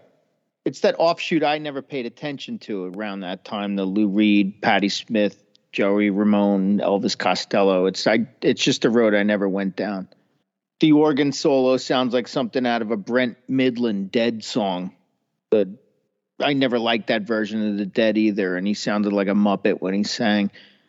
These vocals have like a Patti Smith, Elvis Costello all over it. He's maintaining like unmistakably Bruce Springsteen though. It's a little too much moan and grunt for me, and it's over a minute too long. Well, like we talked about before, too, Lou, Bruce was enmeshed with those guys. He gave Patti Smith Because of the Night. Yeah. He was on that Lou Reed record, and he was supposed to write Hungry Heart for the Ramones. So that CBGB scene, he was... Yeah, I can hear it. Yeah. Dan? Maybe that's the reason I like this song. It's slower, again, a relationship falling apart. I think, when people think of Bruce Springsteen, a lot of times they think of songs like this. Great Van Zandt harmony that really, really helps the song. Considering all the heavy stuff that's just happened, this is, again, even though it's a slower song, kind of a respite because it's not super nihilistic. It's not things are going to be terrible. But I like the new wave influence, I think, or the punk influence on it. I think Bruce, I like the way he takes in those influences and then still is himself. So. Howard. So for me, this song is the mirror song of Point Blank. They're both atmospheric. They both have a great mood. They both have a great sort of atmosphere of kind of like slinkiness. So in Point Blank, it's the woman who has fallen away, and in this one, he's the one who's in danger of being disappeared, and he's pleading and desperate to stay in this relationship. So again, like I think we're getting at this point in the album, we're getting like all of the sort of aftermaths of these emotional connections and these drives and passions, and we're seeing the various ways that things fall apart and the various ways that the ties that bind, become frayed or bind us away from each other. And I like this song a lot. This one is one of the better ones on the album. It's a great mood song, and it does sound kind of more current again, which is always a pleasure. Federici's melodic organ line takes center stage on this, and it maintains a large presence throughout, including an emotionally charged solo, with understated clean electric guitars in each channel and sensitive complementary piano work. The drums accent rim shots in the verses again and a backbeat on the chorus, while the bass once again does an R&B slow burn. We've got another breakup song here. The girl tells our boy it's over. She's found someone new. She's been unhappy in the relationship because in her mind, he's not the same guy he was when things were good. But the narrator says, no, his feelings haven't changed. He doesn't want to let go. And there's desperation in his voice as he pleads that he doesn't want to fade away, both from her presence and in her heart. Little Steven again sings a sloppy backing vocal over the top of Bruce on the chorus, which underlines the sheer desperation our boy feels. It's very effective. You said that, Dan. We're mining similar territory we've heard elsewhere on the record, but Springsteen's still finding ways to come at similar subject matter from different angles. This was the second single that reached number 20 on the Billboard Hot 100 chart. The next track is Stolen Car. In the end, it was something more, I guess. It tore us apart and made us weak. And I'm driving a stolen car down on Eldridge Avenue. Each night I wait to get caught, but I never. Dan, what do you say? Wow, this is might be one of the greatest things Bruce ever wrote, and it's just as my opinion. The narrator in this, his relationship is gone so off the rails, and his life has gone so the way he didn't think it would go, that he's thought that maybe it's a good idea to steal a car so he might get arrested so that he might be able to feel something. Just super powerful, and the way that it's almost cinematic. When I didn't really do a great job of explaining everything there, but the way that it's laid out as the song progresses it reminds me of like an early 70s like Scorsese movie or something about people whose lives are just completely falling apart, and well, I mean, everything else has gone to hell. I might as well steal a car, and if I go to jail, like whatever. You know what I mean? Just getting to that point that the only way you're going to feel is if you do something drastic that is going to hurt yourself. It's just great acoustic guitar and piano, and this is one of the most powerful things I think Bruce has ever written. This is my favorite song on the record. Howard. Yeah, I kind of agree with Dan. This was not one of my favorites back in the day, but I think this is a much more, so first of all, music, good, solid, plus, it's on the plus side of the sort of songs. I think that it's where this song really shines and shows Bruce Springsteen to be a much more mature lyric writer is that, you know, the first part of this song, before you get to the chorus, it kind of just sounds like the usual Bruce Springsteen, I'm going to tell you a story with a moral, and I'm going to tell you how to feel about these things. And so it's like, I met this girl and we settled down, and it's like, it's the river all over again. But then he does this jump cut in the chorus where you suddenly find yourself he's no longer telling you the story. He's just telling you about a moment. Why is this guy in a stolen car? we won't know, we can't know, but we know that things have gotten extremely fucked up. And we know that their relationship is fucked up. And we know that this guy is not in a good place. You know, and so it opens up so much space in the song, and you can bring so much more of yourself. It basically, like the old, like when you talk about writing, you know, we always say show, don't tell. And this is suddenly he's showing you instead of telling you, and it's very powerful.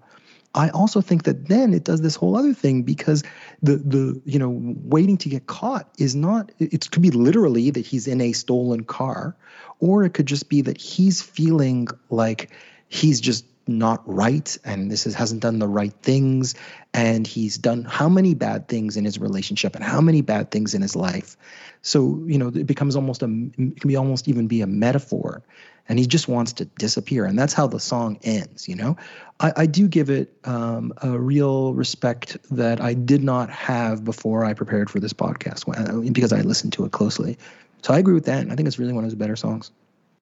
Yeah, and I don't want to jump on your what you're saying, but I think that one of the strengths of Bruce as an artist is that he writes material even as he must have been in his late 20s or early 30s that grows, you know, and as you get older, it's so well constructed and well put together that you can see these things in a different light the older you get.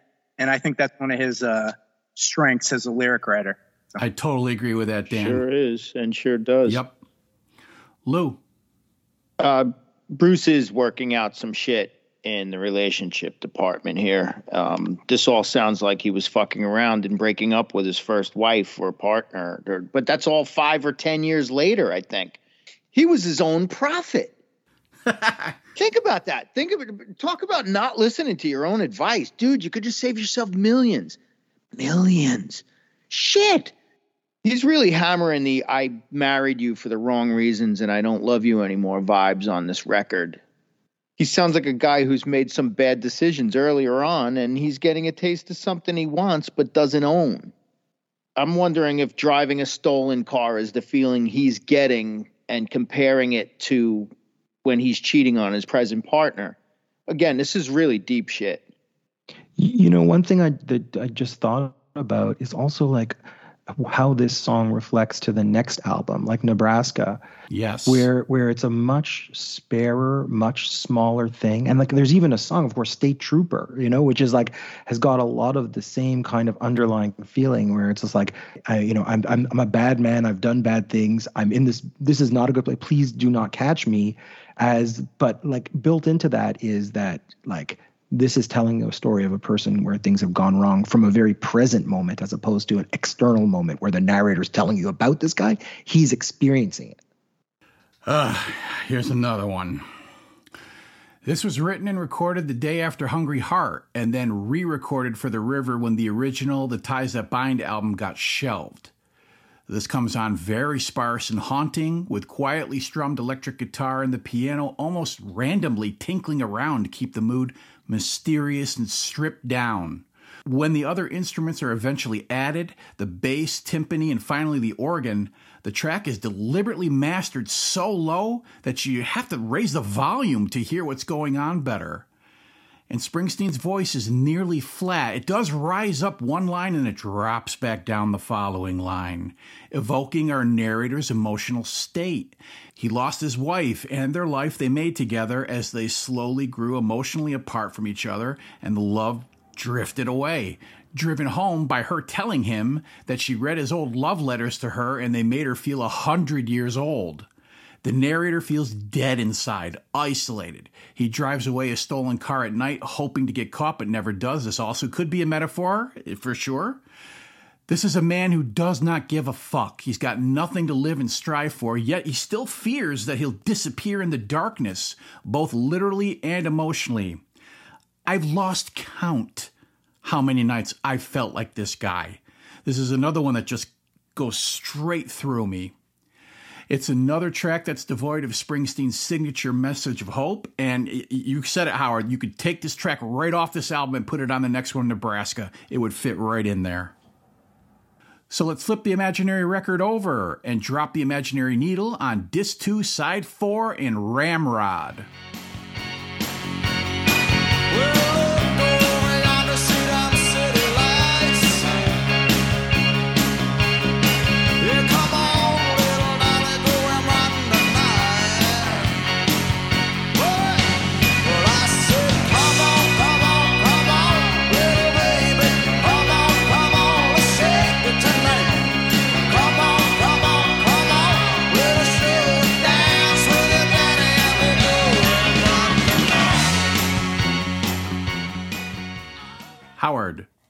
I don't know if I want to flip the album over.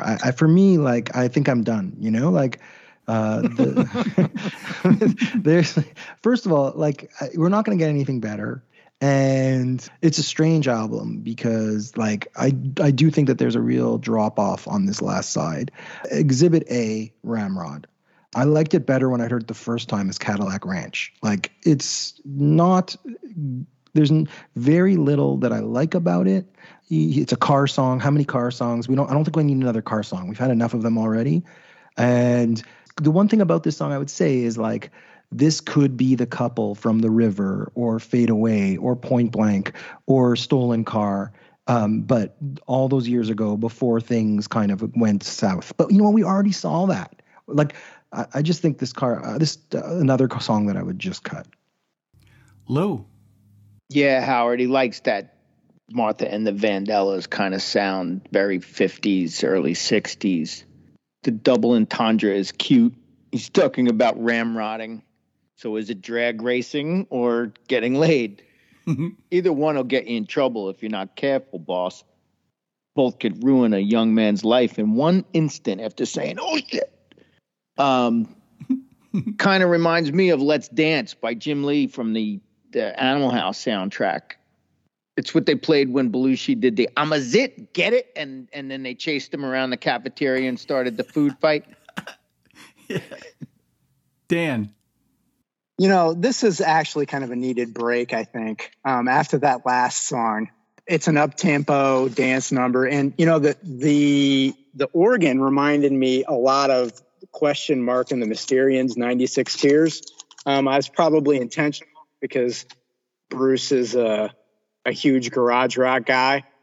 It's not like the greatest song he's done, but considering the placement, it's enough to keep me listening to side 4 as opposed to turning it off. I don't know if after Stolen Car, another super heavy song would have worked in that position. So there's no way I'm not listening to side 4. A Chuck Berry-style guitar lick opens this and takes us into another 50s-derived bluesy rock number, with the organ doing that simple da-da-da-da-da pattern that grabs your ear. There's subtle boogie-woogie piano, the drum beat's as simple as it gets with hand claps on the backbeat, and that cool-ass low sax that beefs up the bottom end. Sax farts! The subject matter is two of Springsteen's favorites, cars and girls. He's got a 32.4 with a Roadrunner engine and a hot-stepping Hemi with a 4 on the floor. And he wants to meet up with his girl on Bluebird Street and go ramrodding, driving till dawn. When Bruce calls out, "Big man!" Clemens responds with a sax solo straight out of the 50s. To me, this is mindless fun, a good time party song, another respite song. I just give in and come on, come on, come on. Let's go ramrodding tonight. The following track is The Price You Pay.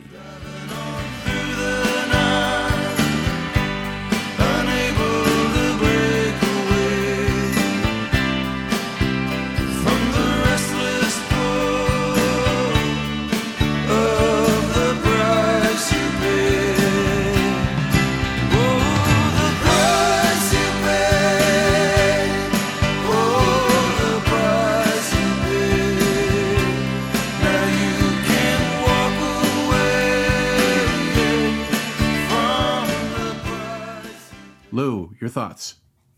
Damn, man, you're fucking depressing me. I wish I liked this guy better back in the day. Maybe I would have listened to his lyrics a bit more and learned some more lessons I wouldn't have had to learn on my own. Nah, I've had plenty of warning on what was to come, and I still didn't listen to those prophets either. God damn it. Lou, getting heavy. Dan. Slower, more melancholic, really, really good drumming and piano. You know, again, this whole metaphor of not being able to get anywhere. The chorus is really what makes this song for me. I really like the chorus. I think it works for where it is on the album, if you're listening in sequence. Howard. Okay, so I think this song is the most enigmatic one on the album. This is like also not only the most enigmatic one, like it's the least comprehensible. The lyrics are the least comprehensible. It's also, I think, a very meta song, which is not something that I usually associate with Bruce Springsteen. the song sounds like Promised Land off of Darkness, and he references Promised Land. In the actual words Promised Land are in this song, and like the little girl from Promised Land is also in this song as Little Girl. And I think that it also is a song that has the river in it. Again, we have another reference to the river. This time it's a boundary and it's a barrier that you will not be able to overcome. You will not. And then there's the whole weird thing of like, maybe it's not so weird. I was going to say like a biblical reference, but I guess he has Adam raised a Cain on Darkness too. This song raised a lot of questions for me. I don't actually think it's a great song, but I do appreciate that he's doing something different, at least in sort of how he's playing with his own material and how he's playing with the album itself. So yes, included in the album, but I don't think it's a song that I would ever reach out to want to listen to as a song. Yeah, like Howard said, this has a very similar sound and vibe to the song Promised Land from Darkness on the Edge of Town. This is almost a companion song to it. It's mid-tempo. Weinberg lays back on the beat while Talent, who's been stellar on bass his whole record, underrated in my opinion, throws in very cool passing notes to create a nice groove, while the guitar chords are aped by the piano with a little extra trill as a transitional feel, that dun-dun-dun-dun-dun. I like that. Federici's part sounds a lot like an accordion, and I wonder if he's playing that or the organ, but whatever, it's a different sound and I like it. Bruce does his Bob Dylan thing on harmonica, and that also has a throwback feel to the Promised Land. But to me, this is a song about choices and the consequences that result from them. You make up your mind, you choose the chance you take. You ride to where the highway ends and the desert breaks. Out onto an open road, you ride until the day. You learn to sleep at night with the price you pay. Some choices you make in life are hard. Certain paths you feel compelled to take can leave emotional wreckage behind you, and it doesn't always go the way you hoped or planned. Now they come so far and they waited so long just to end up caught in a dream where everything goes wrong, where the dark of night holds back the light of day, and you've got to stand and fight for the price you pay. This is the flip side of the Promised Land. The reality that song's hopefulness. Springsteen even references the biblical story of Moses not being allowed to enter the Promised Land after leading the Israelites there. Even he had to pay the price for his actions. We all do. The penultimate track is Drive All Night. I swear I'd drive all night again just to buy you some shoes and to taste your tender charm. And I just wanna sleep tonight again in your arms. Oh yeah, oh yeah. What about this, Dan?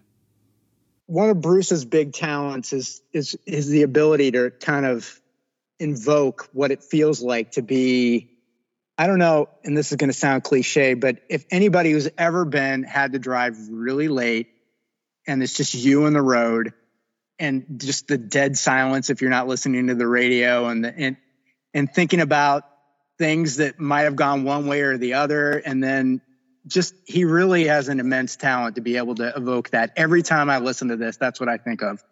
You know, I think the line of he would drive anywhere for her, like if she asked him to, and how those thoughts go through your head when you think about people you love, and also think about things that you haven't done and maybe the times you haven't lived up to that. He really likes songs about driving, obviously, but especially combined with the next song that we're going to talk about, I think this is really powerful. Howard. Yeah, this is it's moving. It's a moving meditation on, you know, what just really wanting to be with someone and being willing to sort of like drive all night to be with them. It's a long, vamping, emotionally sort of like emotion and build up tune. I usually like those. The one thing is like it's a bit weird. It's funny. Most music I kind of don't care about the lyrics, but Bruce Springsteen, I find it like distractingly present, and when the lyrics go wrong, I find it hard to ignore it. So like, I don't really know why it's so impressive that he's even willing to drive to buy her shoes. That seems like you're dropping the bar a lot. Like, I'm willing to do anything for you. I'll even go buy you shoes. That seems not so impressive. The song itself reminds me of the half of the Here Comes the Night song by them, like Van Morrison, and even having night in it, like the baby in Drive All Night is the same thing as the yeah, and here it comes. I always expect him to go baby from Drive All Night and then into here comes the night. Yeah, I do think it's interesting that he has Drive All Night going right into Wreck on the Highway. I think that's a funny joke, except that Wreck on the Highway is so bleak, and we'll talk about that in a minute. Lou. Well, I'm getting a Jackson Browne vibe on this one. Howard, you mentioned him earlier, and that's a good thing. I dig the deep bottom end on Gary Tallent's heartbeat bass. Max Weinberg's got that simple rim knock metronomic rhythm. I could do without the shitty keyboard patch and wish Roy Bittan would have stayed with a more Hammond sound. And Bruce is right on the edge of that forced grunt that ever so annoys me. Whoa, whoa, whoa. Oh, whoa, whoa, whoa. He sort of sounds like Rolf from the Muppet Band, maybe Gonzo. Clarence gives a soulful sax performance. It all sounds like some derivative prom ballad that ends off the night with the janitor kind of sweeping confetti off the floor while that last couple still swaying back and forth, holding close on the dance floor.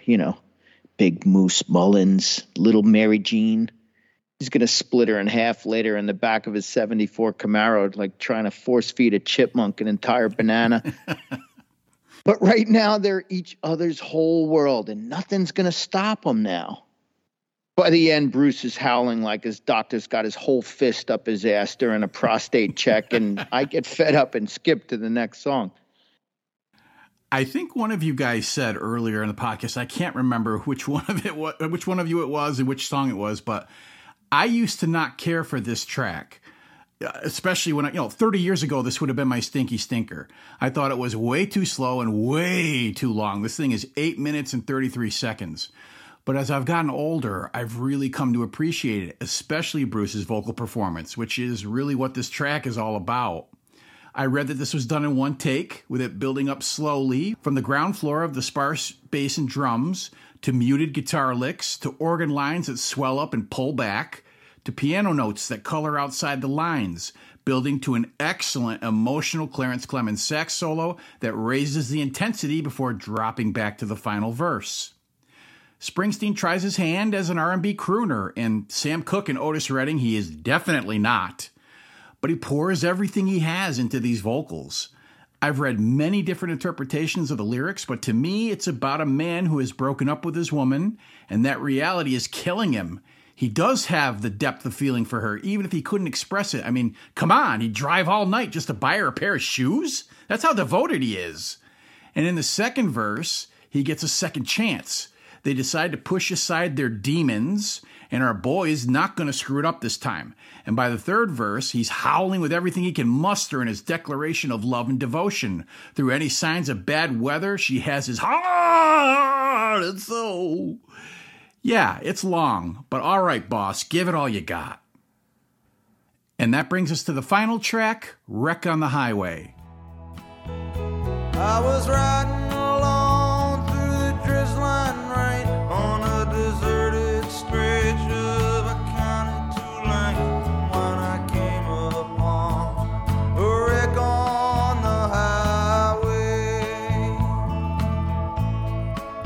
Now there was blood and glass all over,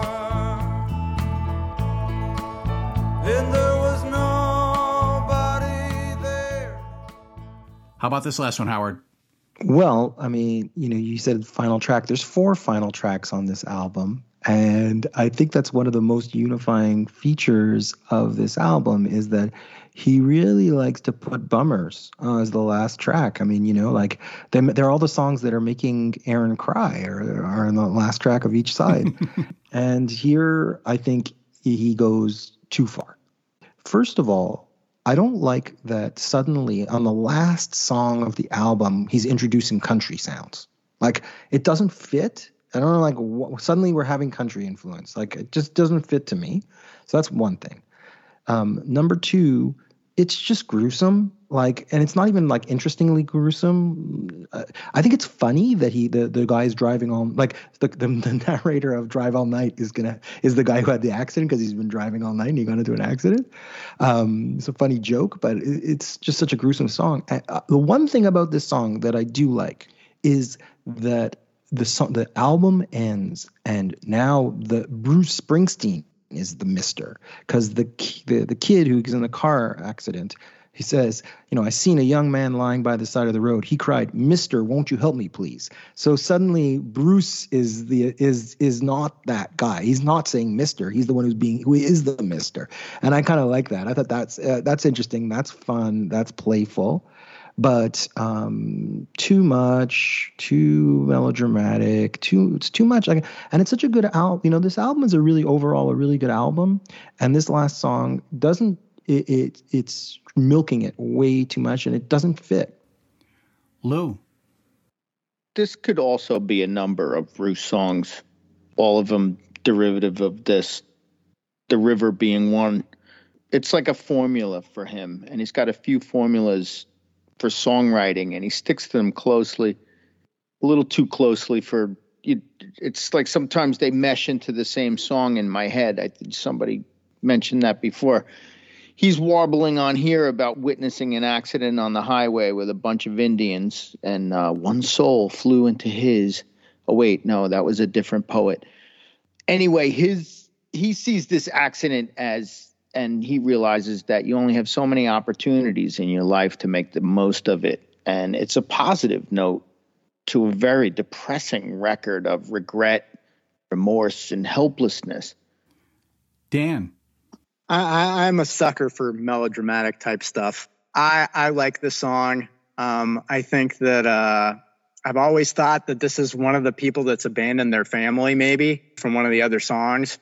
And ultimately, the message is that you never know what's going to happen. This could be anyone, and to kind of hang on to what you have. At least that ends kind of a somewhat depressing record on an upbeat note.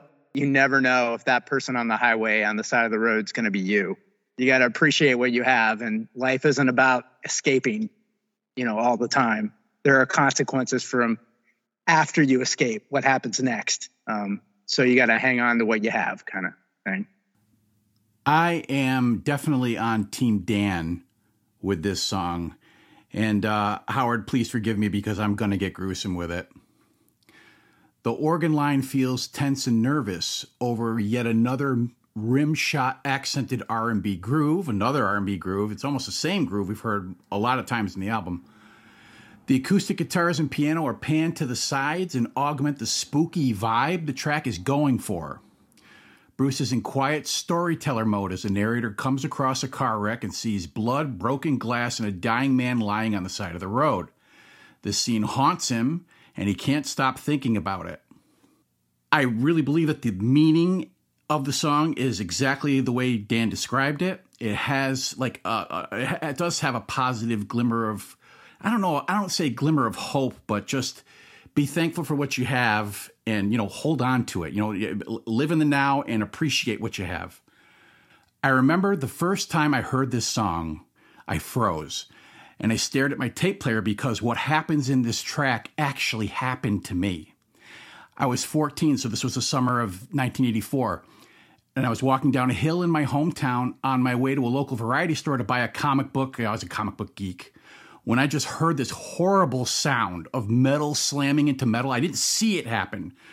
So I ran down the hill, and there was a small concrete and metal bridge that crossed a small stream, a river, that happened to be right out of a turn. So a car just must have lost control, shot straight across, and slammed directly into the reinforced steel bars of the bridge. So I get down there, and the impact of the crash was on the driver's side, and the car was just mangled on that side. And there was just a huge, bloody spider web of cracks on the windshield. I walked up to it all nervous and looked through the passenger side window, and I saw a man slumped over the steering wheel. And this was 84, so he didn't have a seatbelt on. And his skull was cracked open, and I could see his brains, and there was just blood everywhere. I couldn't move. I just stood and stared at this guy. I don't even know how long. It couldn't have been too long because other people arrived soon and I heard sirens coming. So at first I just backed away. I started walking away from it and then I just ran home. Fuck the comic book. And I didn't tell anybody at first, but it's a small town, Cheshire, Massachusetts. Everybody knows about it within a few hours. And I did end up telling everybody that I saw it. And that scene haunted me for the longest time because, for years, I'm talking well into my 30s, maybe 40s. I had a recurring nightmare that I'm looking at this car wreck like a movie, like I'm up above and I'm panning down to it and I see myself dead in the driver's seat. So for years, I had a mild phobia of red cars because the car was red and I thought it would be bad luck or something. So every time I hear this track, I get just a chill just runs up and down my spine. But it's weird because I love this track and I have to hear it. It's the only way I can close this album. This album, it gives me a sense of closure. Wreck on the fucking highway. Now that the track by track is finished, we'll go into our final thoughts and album ratings. For you new listeners, rating is the 0 to 5 system, with 5 being a favorite album of ours, all the way down to a 0, which is a dried up river. Dan, what are your final thoughts on The River? A monumental piece of work.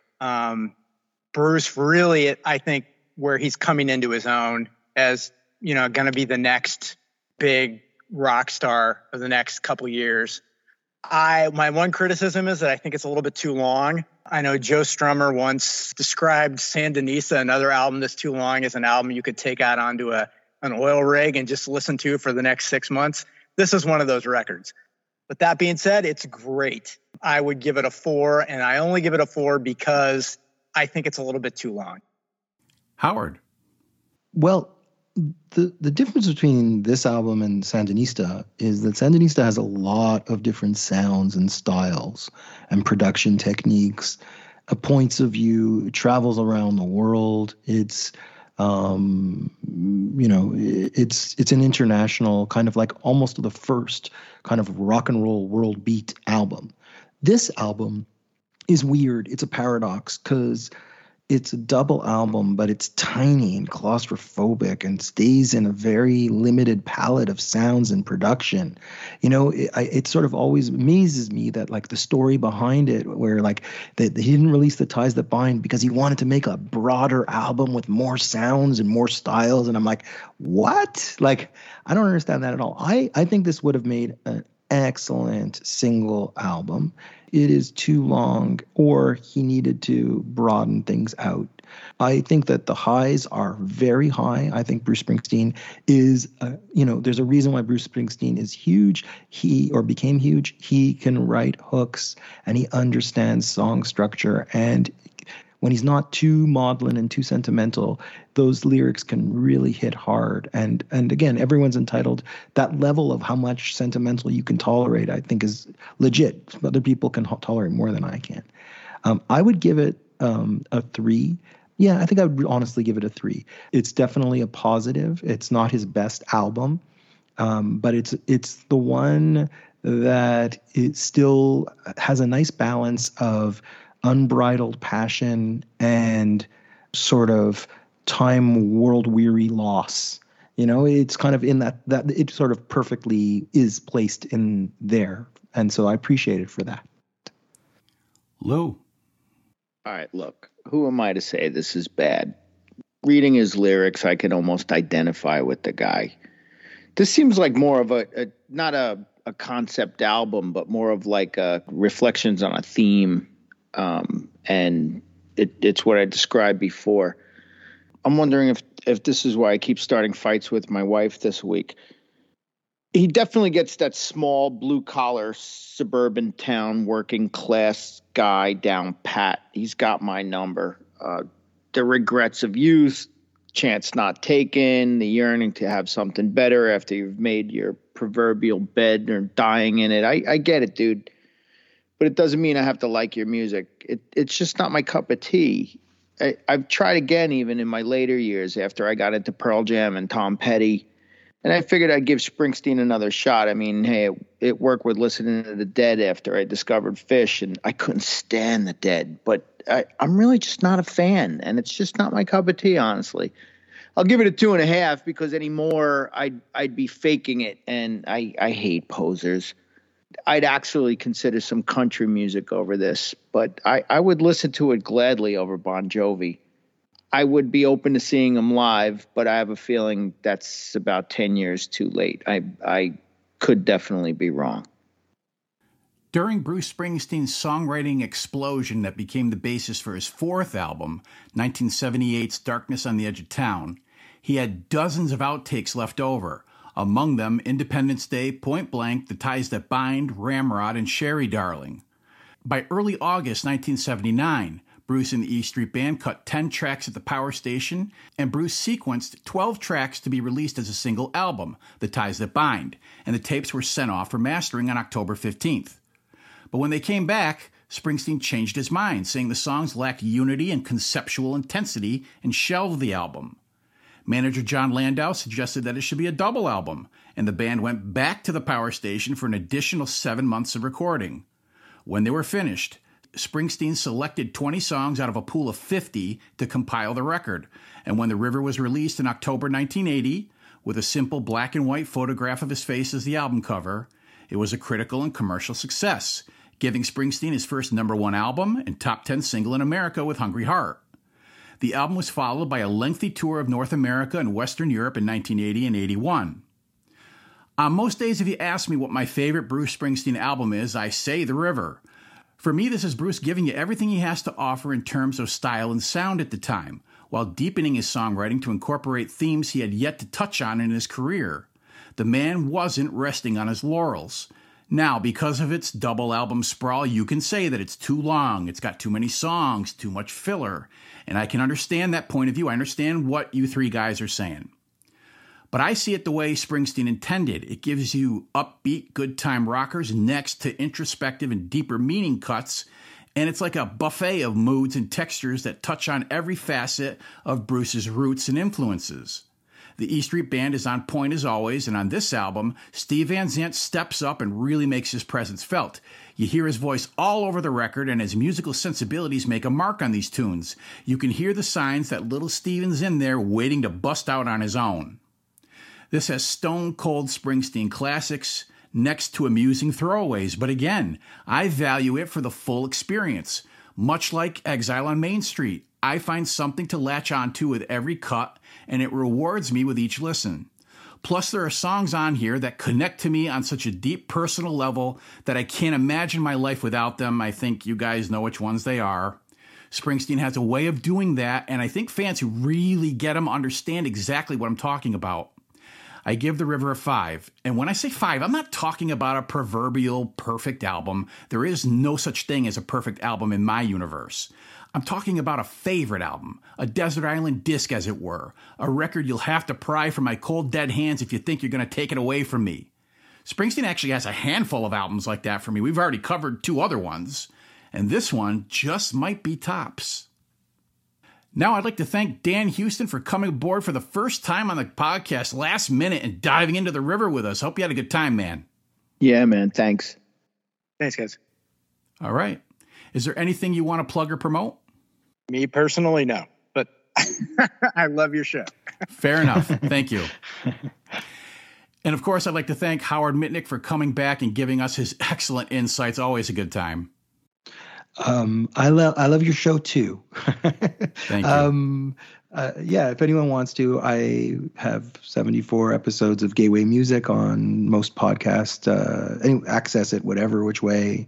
I talk about music. I interview people and ask them about an important gateway experience for music. So often it's albums, sometimes it's technology, sometimes it's concerts, instruments. It can just ways that they fell in love with music. So I think that a lot of them are albums. If you like album-related kind of episodes, you can find a lot of good ones in the bank. Yep, love your podcast. I appeared on it once. We did an Elton John album. And you were great. Yeah, no, it was a great show. Hope you come back soon. Yeah, thanks. I hope to be back soon. And that's going to do it for this episode. You can find this podcast on all the podcasting platforms wherever you listen to them. If you like what you hear, please subscribe or follow the podcast and leave us a review. If you'd like to contact us directly, we can be reached at ridiculousrockrecords@gmail.com, are also on the Ridiculous Rock Record Reviews Facebook page, where there's a link to hear each podcast. We're also on Twitter at R4PodcastAaron and Instagram under R4Podcaster. If you feel the podcast has value and would like to make a contribution to support it, please head over to Patreon and the Ridiculous Rock Record Reviews page and sign up on one of the monthly tiers. Feel free to leave all of your feedback, comments, reviews, and or suggestions at any of those places I just described. We'd love to hear from you. So for the R4 Podcast, I'm Aaron. And I'm Lou. See ya! Through the wind, through the rain, through the snow, through the wind, through the rain, through the... Oh, whoa, whoa, whoa.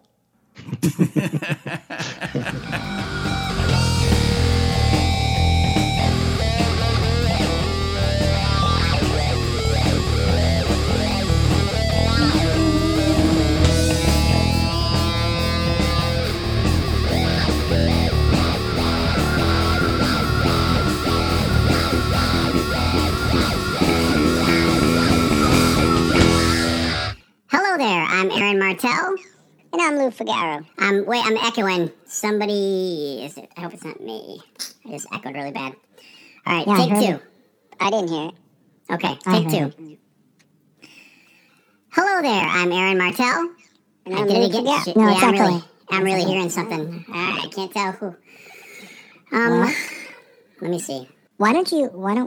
Aaron, why don't each of us one at a time turn off our microphone and then and we'll figure it out that way. Okay. So I'll turn it off first, okay? All right. Yep. All right, I'm going to turn it off. Hello there, I'm Aaron Martell. And I'm Lou Figaro.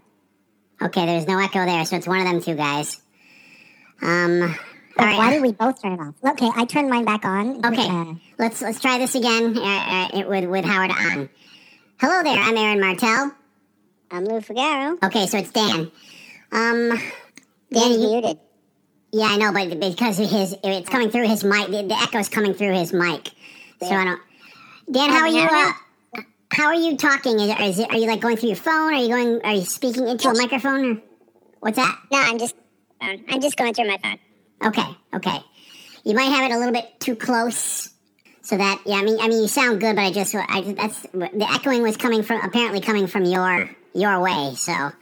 That might be. It might be just hearing. It might be echoing off. My voices might be echoing back into your phone. Do you understand what I'm saying? So you don't. Okay. Are you using a speaker, or are you just like using a pair of headphones? Just using a pair of headphones. Okay. Yeah. So it's the headphones. It's going through your headphones into your speaker. So just be. We'll all be aware of that. But that's what was going on. So, all right. Let's try this again.